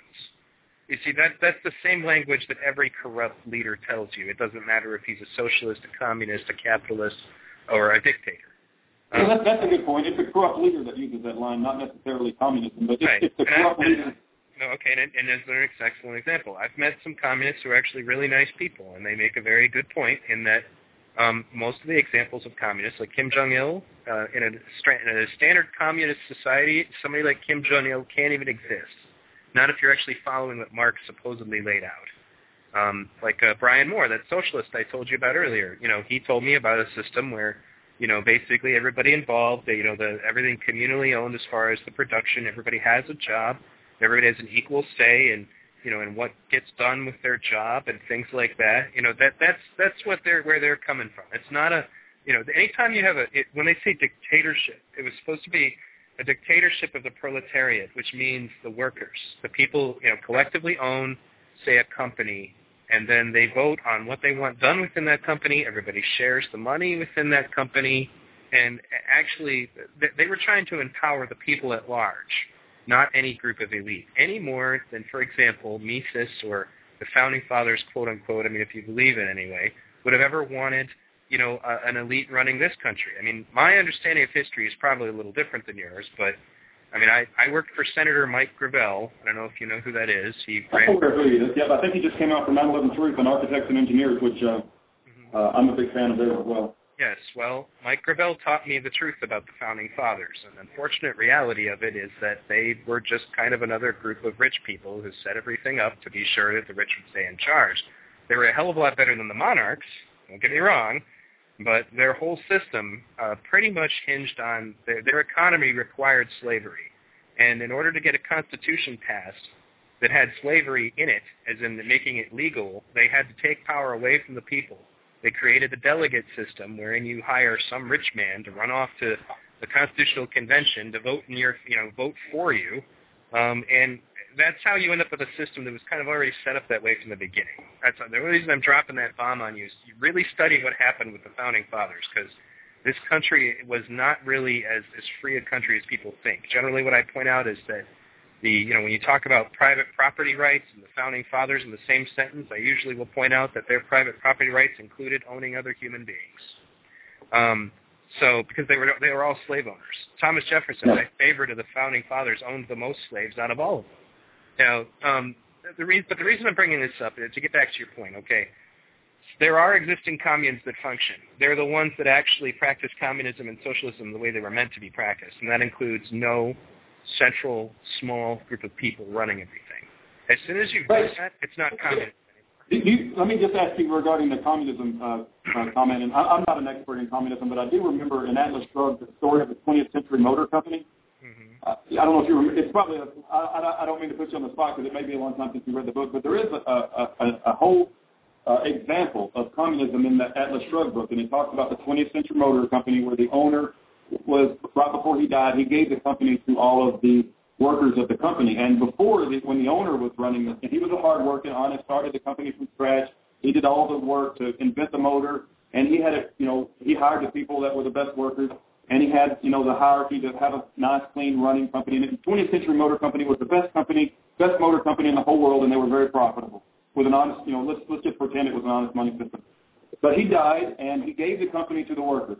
And the workers set up a representative for how the profits would be doled out. And then you would get these people that showed up they would have a meeting once a month, and these people would talk about, how their grandmother has, a disease, and another one has, kids need braces, and another kid is having medical problems, and they would tell the stories on stage, and the profits would be doled out not to the people who worked hard to create the best motor in the world, but it would be doled out to the people that were in need the most. So it goes down, do you believe that, the profits of the company should be doled out to those who are in need the most or those who produce and achieve the most? And the problem is with the 20th Century Motor Company, when they started doing that, they no longer were the best motor company in the world. They went to the worst motor company and eventually went out of business. And it goes back to, that Davy Crockett, it's not yours to give. I don't believe that we should pass out the resources of the world to those simply because they need it the most. It's not practically ever going to work properly that way. We have to dole it out to those who produce and achieve and work their butts off. And then hopefully if we have the word of God being preached and we have a godly example that these people will use their reward for the benefit and the glory of God and help their fellow man. Some of you will say, well, that we've tried that in America and it's terribly, our system is so corrupt. But these people are not good godly examples. The whole system is full of not even an honest money system, but a fiat money system.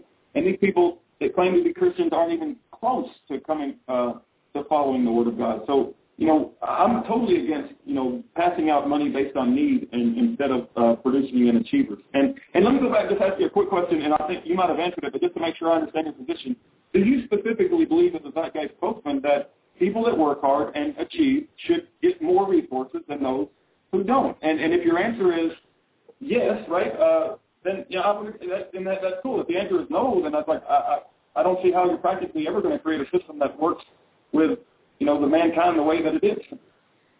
Well, I gave you an example of, for example, the Twin Oaks commune, some of the other existing communes that are doing actually pretty well. They did a special about it on the Russia Today.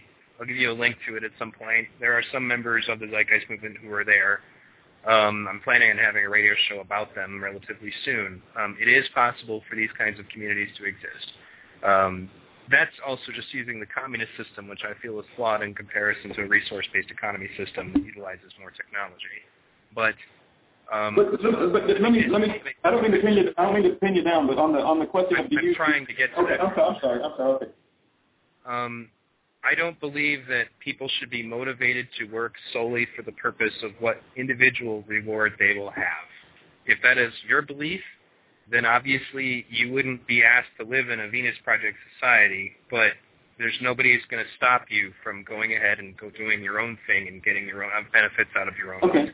All right, that's fair enough. And again, from my Christian perspective, I would wish you well and applaud you, but I would just offer the concern as a human going through this journey of life that your system, I would be very concerned about its success. I wish you the best, but you're going to have to develop a defense system for the rest of the world that don't think like you do, and you're going to, I would imagine, have a hard time motivating the producers and achievers that are part of your system to really excel and to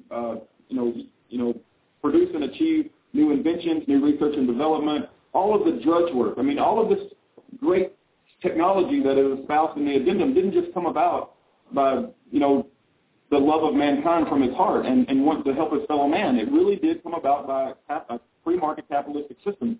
I would let me interrupt you there, just so we don't go around in circles. You are aware of a great deal of technology that actually does not see the light of day because of the capitalist system. The fact that certain technologies would essentially crush certain markets. Yes, I totally agree. Because we have evil, corrupt people at the top. Yes. So then you're saying, well, yeah, the thing is it's inherent in any system wherein where the god, so to speak, that everybody's chasing is profit. You're always going to have that. As soon as there becomes an issue of, well, my livelihood is directly, even if you're not an evil person, if your livelihood is directly linked, for example, to your sale of fossil fuels, any kind of inventor who's going to come along and make an electric car that doesn't require your fossil fuels is going to become your personal enemy. You're going to hate that person, even if they're not doing anything wrong at all. And it's been proven through time, they always flip out on people who develop technology that eliminates jobs or makes it harder for people to live. And that's because they have every right to be upset, because we live in a system wherein if you can't find a way to be useful to somebody else, then you get to die. That's the way it works now. That's why I don't feel it's freedom, is I have to be useful to someone else to live. And if I'm not, then I'm dead. Those are the two options. That I think freedom is that I can exist free of having to be dependent on, being useful to anybody else. At the cost of whom, though? I mean, when you say be free and independent of anybody, you have to eat, right? I mean, you have to have a place to live. Who's going to provide you that? The Zeitgeist system is going to provide everyone food and a place to live? That's the goal. Yeah. Okay. All right. Well, like I said, I applaud you, but I'm just concerned that it's not practical and very idealistic. That's some people. I mean, idealistic. That's a good word for depending on Christianity being the glue that's going to hold capitalism together and keep it from being corrupt. Don't you think that's kind of idealistic? It depends on people being good Christians. There's one statement, for example, that the Constitution Party candidate Chuck Baldwin made that I understood where he was coming from, because he pointed out that he said that Christian values are going away, and as a result, capitalism has kind of taken people to... Absolutely, yeah, I agree with that. Right, I understand where he's coming from. The problem is that religion is not, at least not in my opinion, and it would be idealistic to assume that because of the ideals of Christianity alone, capitalism is going to work. Because unfortunately, religion is not enough of a glue to hold on to people. I mean, I believe, for example, if you were my neighbor, I can say I sincerely believe that I'd feel totally safe with you being a capitalist near me. There are some other people, though, who even claim or even think they're Christian, who I would much rather not be capitalists living near me, because they might justify things. This is why I said, you said you don't agree with everything Ayn Rand said. Okay, I'm glad, because one of the things... Well, I don't agree with everything she said, but I'll say that I've read a great deal of her work, and I'm a huge fan of her. Sure. Let me finish. One of the things that she said is that she justified the slaughter of the Native Americans in the name of progress, that the white men and any actually more civilized people have the right to take land from other people if they... Yeah, totally disagree with that. She said totally disagree with that. She said the same thing about Arabic countries. Yeah, her stance on Islamic people, I don't agree with that as well. Well, yeah, and it's because anybody who is more developed should have the right to take resources from anybody who isn't. That's her mantra. Her philosophy of objectivism. She wrote a speech to the West Point graduates that was phenomenal. It talked about what we should do as a mankind when we find ourselves on this earth. She also believed in this thing called sanction of the victim, which means we don't contribute to those who are destroying our lifestyle. But it was actually from her conversation at West Point where she stated that they had a right to slaughter the Native Americans. She didn't use the word slaughter, but as a Native American, I can tell you I wasn't too happy with the wording that she used. She was asked repeatedly to clarify herself, and that's one of the things that she said, was that they had the right to take it, and what does it, what does that mean, take? Because that's another thing that always bothered me about it. It's like, remember what you say, you're concerned, you're concerned about evil, okay? I'm concerned that Ayn Rand was an evil person, and the reason that I'm concerned is because of things that she said along the lines of it's okay to slaughter people if you want to take their stuff, okay? And I don't share that opinion whatsoever, and I'm not an advocate for slaughtering anybody to take their stuff.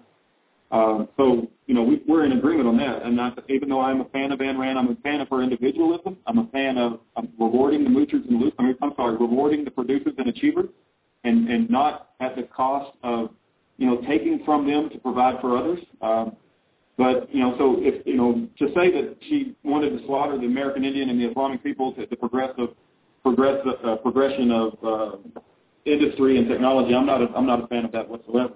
Well, that's actually why when I look at the New World Order thing, one of the things that bothers me actually is those darker aspects of Ayn Rand's teachings, particularly if you have a Federal Reserve chairman who is in one of her circles of friends. It makes you wonder. I mean, and then you look into her personal life and what kind of... No, if you look at what he wrote when he was a circle of her friend, it was that we should be in an honest money system. He espoused the value of gold and silver, and then he turned himself. Yeah, I know. No, I know. I remember you told me that. Okay. But let me get back to the core issue here, because I don't think that we've really gotten through it. But okay, because we don't believe in God, if that is what makes us evil. Is that the point? No. I believe there's lots of people that don't believe in God, and they're not evil. We're born atheists, and we have to come to God through our own truth. We've been doing this almost for 2 hours, and I value everything that you've said, but I want to make sure we get to the point, which is that, what's evil? It's two things. Let me just sum it up as best I can. The first thing is you don't believe that there's absolute. You don't believe that there is such a thing as right and wrong. Your addendum says that truth is subjective. It does say that. And so I have a big problem with that. Let me move on because I think we've hit that a few times. Right. I answered it by pointing out to you that we obviously believe in right and wrong, or we wouldn't be telling people why.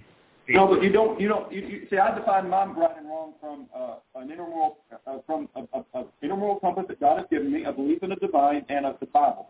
But you define your right and wrong from the society that you live in. That's the huge difference, and that's why I would attribute the zeitgeist as one attribute of evil. The other thing is you don't reward the producers and achievers of society, and I believe that is evil. You have to reward the honest producers and achievers. I don't want an elite system to rule over the masses, but I don't believe that we should take from those by force. And you say, well, we don't plan to take anything by force.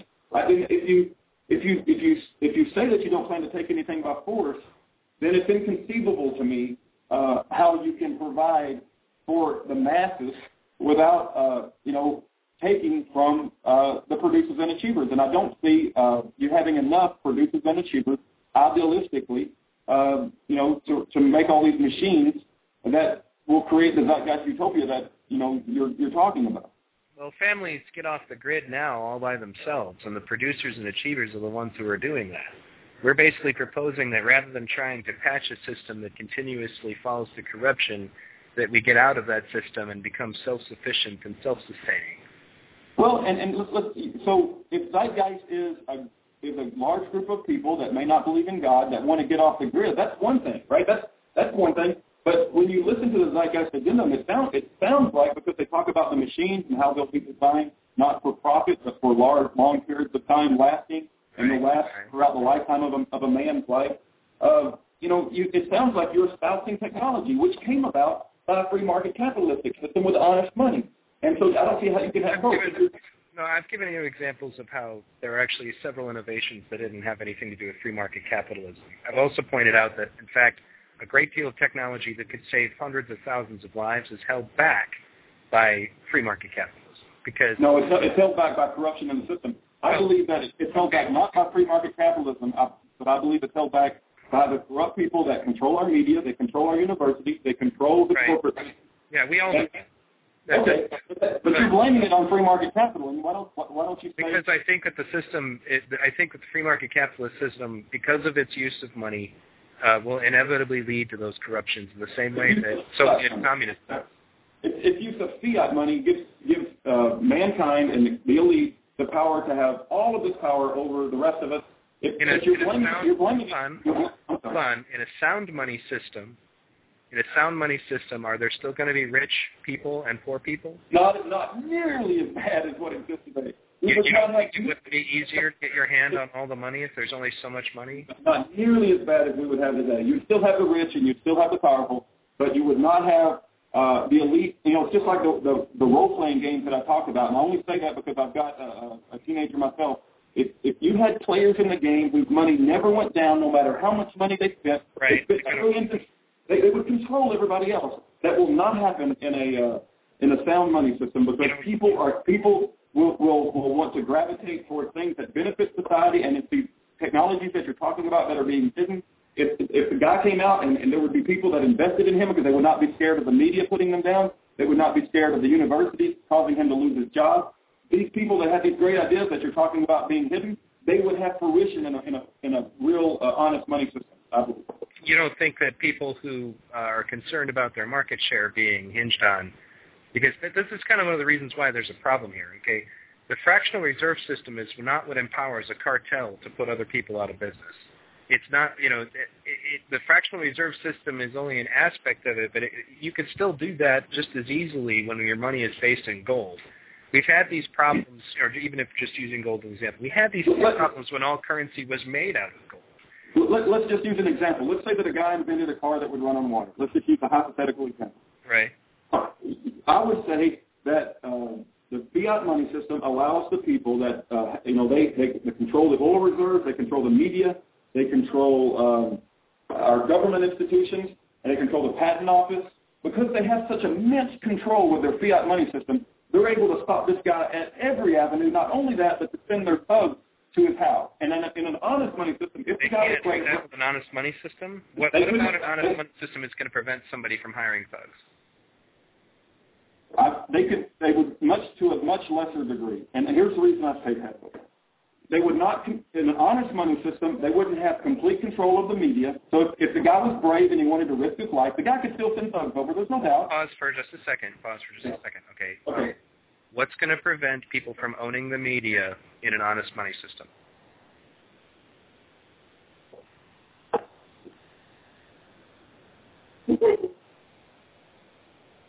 Now, you got me thinking. It's going to be to a lot less degree. The people that are in the elite today, and I could use their names, but there's no point in doing that. Rupert Murdoch? Yeah, okay, him and others. Yeah, Rupert Murdoch owns about 70%, actually, of the monetary system. Do you know how he got that? It's because they deregulated it. There used to be a limit on how much people were allowed to own of the media. The free market types wanted those regulations gone, and they got those regulations gone, and that allowed Rupert Murdoch to purchase 70% of the world's media.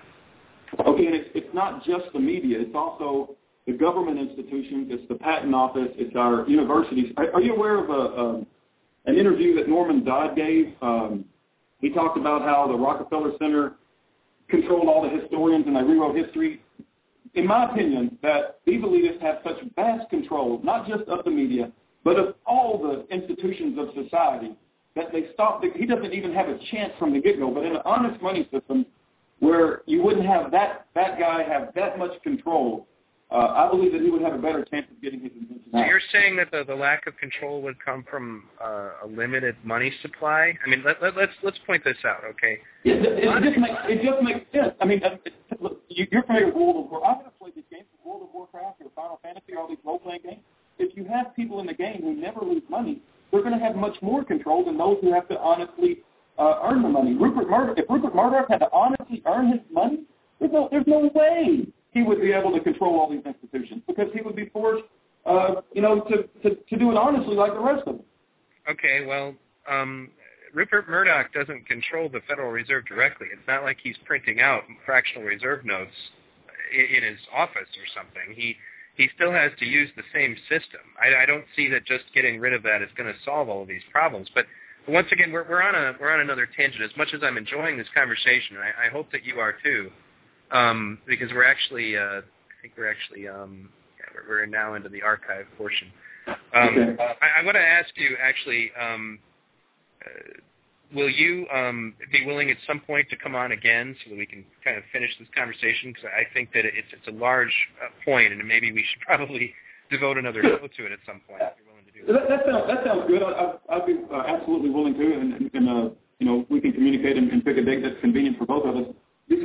Going back to the New World Order, I would just say in closing, when you say New World Order, I would use that phrase because I use it quite a bit. I would say that you may think that it's not as organized and as vast as I do. I would say because of how I've heard you talk and describe it, that I think that it's a much more prevalent and much more organized effort than, you would maybe give it credit for. And I would attribute that. And again, some of those will think I'm crazy because of my religious beliefs, but because the New World Order is driven at a spiritual level by a satanic force. Now, a lot of people think I'm nuts. That's fine, but I do believe in God and I do believe in Satan. And so because I believe that it's driven by a satanic force pushing us toward the one world government, I think that and because it's being fueled by a fiat money system, then it gives it much, much, much more power than, just simply Rupert Murdoch with an unlimited bank account. I mean, these people are so powerful, they can open a bank account and put in whatever money they want to, and there's no checks and balances on them. It's the same thing as, imagine somebody with unlimited money. They don't want money anymore. They just want power and control, and that's unfortunately what we've got in the world. Okay, well, we've been over that. We're kind of going in circles about the issue of the money, but okay, let me, so that I can at least achieve this. I hope that I have proven to be true to my word and had good integrity during the conversation, and that I was treated fairly. And okay, good. I'm glad that I got that across. Now, let me say the reason, because it's not a matter of we don't believe in the New World Order, okay? The vast majority of us, I mean, some people don't. I mean, for example, even Peter is starting to get skeptical that it's as much as he thought it did. But the point is that it's kind of a matter of getting beyond that. Some of these systems are designed intentionally so that the elite can control them.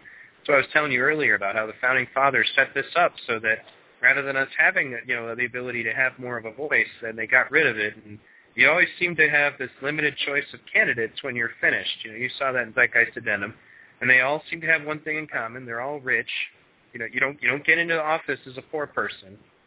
Maybe into like city council or something, but that's about as high as you're going to go. Maybe sheriff, because that particular job requires certain skills that aren't necessarily required to be rich. But for the most part, unless you're lucky, like Ron Paul or Dennis Kucinich, who happen to be two congressmen who live in an area where the local people actually know who they are and love them, those are like the only two politicians I trust at all, I might add. And I don't agree. I'm a huge fan of Ron Paul. Right.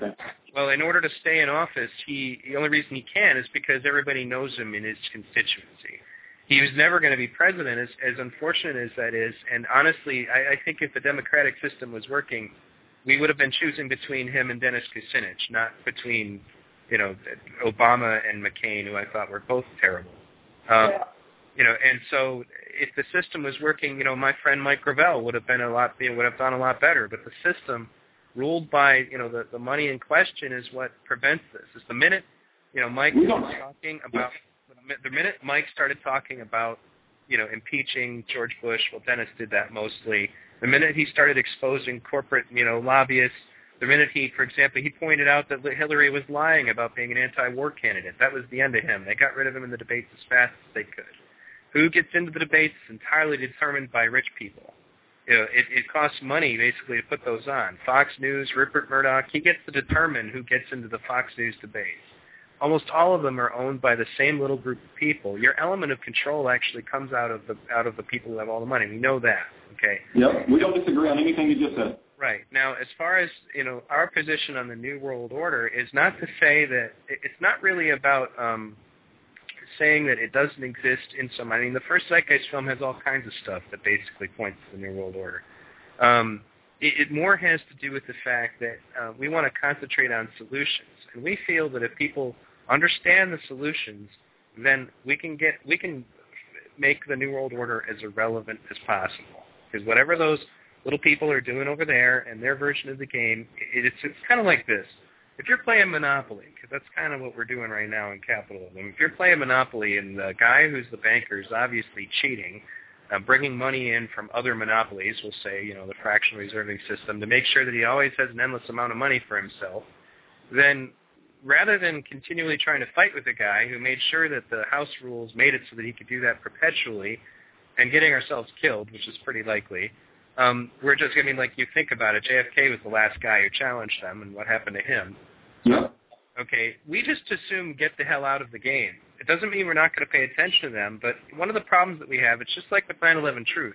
For all of Alex Jones's work, one of the things that he does most effectively when he picks up that megaphone is he makes anybody who even wants to talk about 9/11 Truth look like an idiot.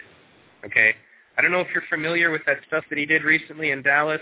I think it was in Dallas. There was a gun rally thing that a group of libertarians were putting together, and he showed up and basically just stuck his nose in the middle of it and just, he was really mean to those activists. There were libertarians there. They were trying to put on a decent, rally, and they were actually starting to get attention of the local lobbyists. Alex Jones shows up, takes out his megaphone, and makes everybody there look like a moron. Okay. Yeah, I'm not a defender, although I got to say that everything that I have seen, and I'm not a defender of Alex Jones, but everything that I have seen, he seems to be a patriotic individual, and I think he's trying to tell the truth as best he can. Well, let me say this, and let me put this angle on you, okay? Because I've had to think about this myself, and I'm not alone in this. This is just a Zeitgeist thing. A lot of friends are really deep into conspiracy theory stuff. If he was right about everything, the Bilderberg Group, Trilateral Commission, at least, we know the Bilderberg Group exists. I'm not even going to argue with that. You're going to say why isn't he dead? Are you going to say why isn't he dead? Well, why isn't he dead is the first question, because if he was absolutely right, I think he'd be dead as fried chicken. Okay, here's where you and I disagree again, and it's fundamental difference. I believe that he's not dead because of the power of Jesus Christ, and that Jesus won't take him home until he's done with him. Again, you're going to say I'm a nutcase, I'm a religious nut. But when I talk about Jesus and God and Satan, they aren't just, conceptions. I believe that they actually, exist, and they provide an influence in the world, and Alex Jones professes to be a Christian. I don't see any reason to disbelieve him. I'm not going to call him a liar on that. And if his Lord is Jesus Christ, then I believe they couldn't kill him if they sent nuclear bombs into his place. Now, I understand from your perspective where you don't have the belief in God, you might say, well, yeah, I'm talking to a mess. But that's how I view it. I don't say that just because he's alive and hasn't been killed yet, that's the reason why he must be on their side. No. So you're thinking that. Well, I'm not even necessarily saying that it's just that he's on his side. I think he's either on their side or he's just in this for the money, or even a little bit of both. But yeah. Let me say, if you're saying that it's divine intervention that's keeping Alex alive. I'm saying that God won't take him home until he's done with him, and that because I believe that the New World Order is driven by Satan. I truly believe that. Now, I don't just say that to make a point or try to be shocking. I believe that at the core of my being. So if Satan wanted to go kill Alex Jones, Jesus wouldn't let him kill Alex Jones until he's through with whatever he needs him to do on this planet. So I don't buy into the argument. I'm sorry. I understand then that you have a religious belief behind that. Okay, but let me get back to what it is I wanted to accomplish before we end this radio broadcast. Okay, first of all, we've established that you do feel that I treated you with respect, as I said I would. Secondly, and let me explain first of all why that is. I think that, and this is actually something that's very inherent in the Zeitgeist movement. Okay, when Jacques Fresco talks about education, he feels that the greatest guard against tyranny and corruption it's not about owning a hunting rifle. Okay, it's about, not to say that you're not allowed to own one. The best guard against tyranny is an educated, critically, analytically thinking mind. Okay? Yeah, a mind that it's very difficult to manipulate, a mind that knows when somebody's trying to manipulate it. Okay? So, absolutely, yeah. So that's why, for example, in a Venus Project Society, our children from the very youngest ages will be taught critical and analytical thinking from the very beginning. And that's one of the greatest guards. You ask what stops people from being corrupt. Our idea is that you can't get away with that if people are open-minded or aware and are awake. And I imagine, do you have children? Absolutely. And I would agree with you. The best you're raising your children to be open-minded and thinking and, absolutely, and very aware of what's going on around them. Okay? Yes, I am. Now, so that's the formula for stopping this. And the reason I was so good to you on this radio broadcast is that I respect communication. I can't learn anything and you can't learn anything unless people can communicate with each other without attacking one another. That's actually the reason why people look at our forums, for example, and we do kick people out of our forums quite a bit if they act up. And it's not because we want to restrict people's freedom of speech. It's because I think personally, anyway, it's a much bigger restriction of freedom of speech to allow people to run around bullying everybody to the point they don't want to talk anymore. Freedom of speech was not supposed to include my right to tick a big, PISS all over somebody else until they're quiet. Okay, and that's why I feel that intellectual conversation, it's required that two people can respect one another and be able to exchange with each other, interrupt each other as little as possible. I mean, sometimes you have to, but things like that, and that's the best way that mankind will grow and expand. Okay, the free exchange of ideas is what you and I just had. Okay, not disagreeing with anything you said. All right, now the next part about this is that what I was trying to get across to you is that, first of all, and most people understand this, okay, we do not believe in coercion, okay? So any differences in opinion that you have with our philosophy is not even really relevant because we're not going to make you do it anyway, nor would we stand by and allow anybody else to make you do what we're doing. And also, we would also not be the kind of people who would stand by and let somebody else make you do what they wanted you to do, okay? And I'm okay with talking to people as long as they leave the door open. If somebody tells me to shut up, I will shut up and walk away. But as long as they will leave the door open, I will tell them about my religious views, my relationship with God, and I'm going to continue to do that. Now, if that upsets others, then that's the other people's problems. But as long as the individual I'm talking to leaves the door open and doesn't tell me I don't want to hear it anymore, then I would hope that I could continue the conversation. Sure. No, that's fine. But when it comes to, this is the thing, and I had to go through all of this with a very dear friend of mine who we used to work around a radio show called the North Virginia Patriots Show. He went through the Venus Project as evil phase. And what I had to explain to him, after he really understood where we were coming from, okay, we were talking about trying to free people in the same fashion, only in that it's like the same goals as you are. We have a different method that we would like to go about to get there. But we respect that you have the right as an individual to think whatever you want and do whatever you want. And anything that you feel like that would be us inhibiting our own rights, well, that's kind of our choice at that point. You choose to be a Christian. That means that you believe that lying is wrong. Obviously, we don't have a right to have any problem with that. That's your decision. And obviously, we don't really think too well of liars where we're from either. But you get my point. If you choose to place limitations on yourself, to not work on Sundays or whatever, then that's your choice. And I don't have a right to have a problem with that. So if we choose to take away, say, freedoms for ourselves, like we get rid of our personal property and we communally own everything, but we chose to do it willingly, that's not evil in that we're not trying to force anybody to do it. It would be evil to try to stop us from willingly doing anything that we wanted to do so long as we're not hurting anybody. So that's what I'm trying to get at is that as soon as people start throwing up words like evil about what we're doing, I'm trying to get through to them that there's consenting adults, that are involved in what we're doing, that we believe that there is no conquering. We think that our idea on its own merit will demonstrate itself that enough people will like to go along with what we're doing. We've seen it in smaller examples in the small communities that do succeed. Some of them fail, but there are ones that are working right now and do succeed. And that's kind of our goal, is to try to spread awareness to people that, that these technologies, this ability to be independent not only from a state but also from your job, exist. That's what we're about in the examples that I gave you. And it's not crazy utopian only in that the technology already does exist. We know that because off-the-grid living, there's a whole subculture of people who do that. They've got their greenhouses, their hoop houses, their geothermal heating and cooling systems, their solar power, air power, wind power, whatever. They exist. You can look them up on the internet. If groups of people choose to live like that and get out of the need for money, even on an individual basis, that's what we're trying to say. That needs to be the way that at least we feel would be the best way for the world to go. And when we talk about the world, it's not going to be because tanks rolled down the streets and took everything from the world.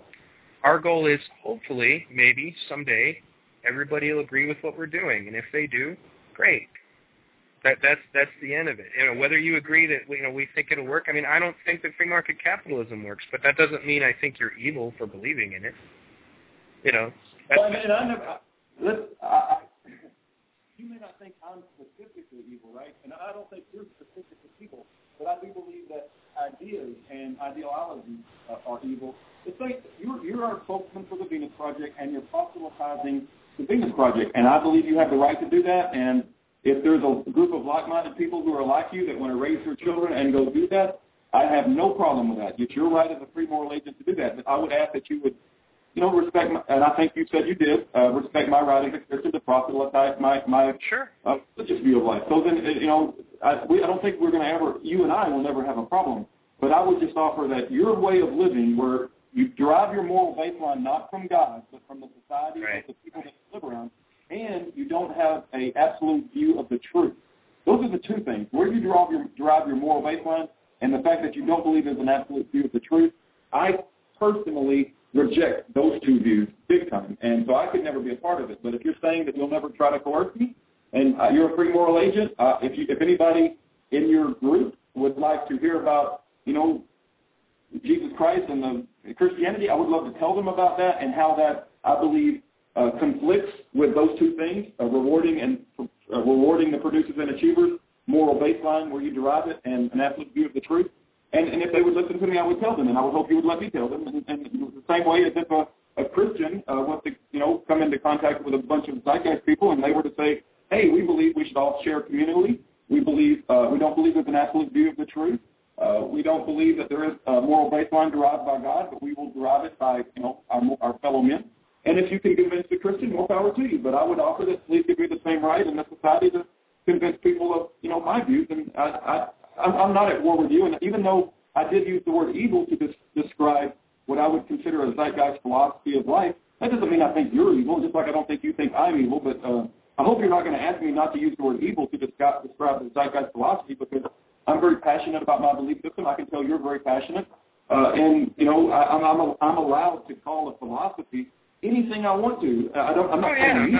I can't force you not to use any terminology, but I would hope at least through this conversation that you've probably gotten at least a somewhat better and less evil impression of where we're coming from. No, you are a very nice individual, and I respect the fact that during this conversation you have been more than civil. And I came into it, my fiancée told me that she had communicated with you, and I appreciate the opportunity to talk to you. I found it very stimulating, and I learned quite a bit. The Zeitgeist philosophy is not for me based on those three things. The moral baseline, where you derive your moral baseline, there is no absolute truth. Yeah. Well, we do believe in the truth, but we think that you can usually find the truth by science.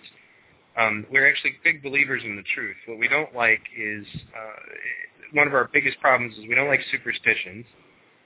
Because people get hurt over superstitions. Well, and then if you're implying that I, as a Christian, don't like science, I don't agree with that. No, I'm not saying that. I'm not saying that. We believe in truth. This isn't about the Zeitgeist versus Christianity. This is about answering your question about truth. We absolutely believe in acquiring the truth. Do you believe in an absolute truth? The reason I say that in the Zeitgeist addendum, I almost positive that you can't have absolute truth because we cannot measure everything just yet. Okay, But one of the reasons why science we feel is the best system is that in science, if something is proven wrong, science adapts. It absorbs the new information, and then that new information becomes science. There are some institutions, like I'm going to use this as an example, some religious institutions, some political ideologies, when proven wrong, rather than going along with it, and rather than accepting it and absorbing it into their worldview, instead they persecute people who point that out. Take Galileo. The church went after him, okay? I'm not saying Christians, once again, we've been through that, okay? The church went after him because they didn't like that he was challenging their view. The reason that science we feel is the superior medium is because in a scientific attitude about things, after you can prove that something is wrong, then you absorb the new information. And then there's no ego involved in it. And I don't have to continue believing that the world is flat because the Quran told me so. Yeah, and regarding science, and you're holding up science at a very, very high level. You're holding it up so high that it goes above the spirit of man. I would offer back that much more people have been killed in the name of so-called science, the progression of human knowledge with, Hitler's fascination with evolution. We could go into Joseph Stalin and the Pol Pot. They were not religious fanatics, right? So, I understand there's been much evil done in the name of religion. I'm not defending that. And God knows everybody will, I believe that they'll have divine justice in the hereafter. When something evil was done in the name of religion, especially like Catholic pedophilia priests. But, I hope that the Zeitgeist movement doesn't use all the evil that's done in the name of religion to throw the baby out with the bathwater and to, suppress the real message of Jesus Christ. But having said that, I could come back and argue that, much more worse evil, Genghis Khan type evil, survival of the fittest to mankind, Hitler's fascination with evolution and wanting to get rid of supposed inferior human beings, all of this stuff had nothing to do with religion, but had something to do with progression of humankind in the name of science, and that science is not a tool. Science is not a tool. Are you familiar with where the National Socialists, the Nazi Party's ideals, what was actually fueling them was the religious belief that the Germans were the master race and were destined to own the world. There was a whole mythology behind what it is they were doing. I studied it. But the Germans were the master race. They wanted to perform eugenics through science and get rid of inferior races. So what led Hitler to believe that? They believed they were descended from gods. They believed they were descended from the Tuatha. It was Darwin's book of evolution that fueled his belief. If he did believe he was from God, there's no problem that everyone believes they're a child of God, because I believe we are children of God. But it's the evolution aspect of it that supposedly was the scientific arm that said, the Jews are an inferior race, and we're going to help God's work by, wiping them out. We're actually down to the last 90 seconds of what will be recorded, but thank you for being on, and I hope that, actually this won't disconnect our phone call. I'll still be able to talk to you after the fact, but thank you, everybody, for tuning in. I hope you enjoyed this conversation. I know it's kind of gone around in circles, but I hope to have this gentleman on again so we can, re-engage in this conversation at a later time. You are listening to V Radio. Please visit vradio.org, v-radio.org, and there you can check out shows like this, archives of my shows, different videos you can check out. And thanks again for everybody who has supported the show and given donations. You're the reason I continue to do this all the way into 11:30 at night. So thanks again, everybody. I will leave you with some words from Jacques Fresco and Roxanne Meadows. This is Roxanne Meadows. And this is Jacques Fresco. And you're listening to V Radio.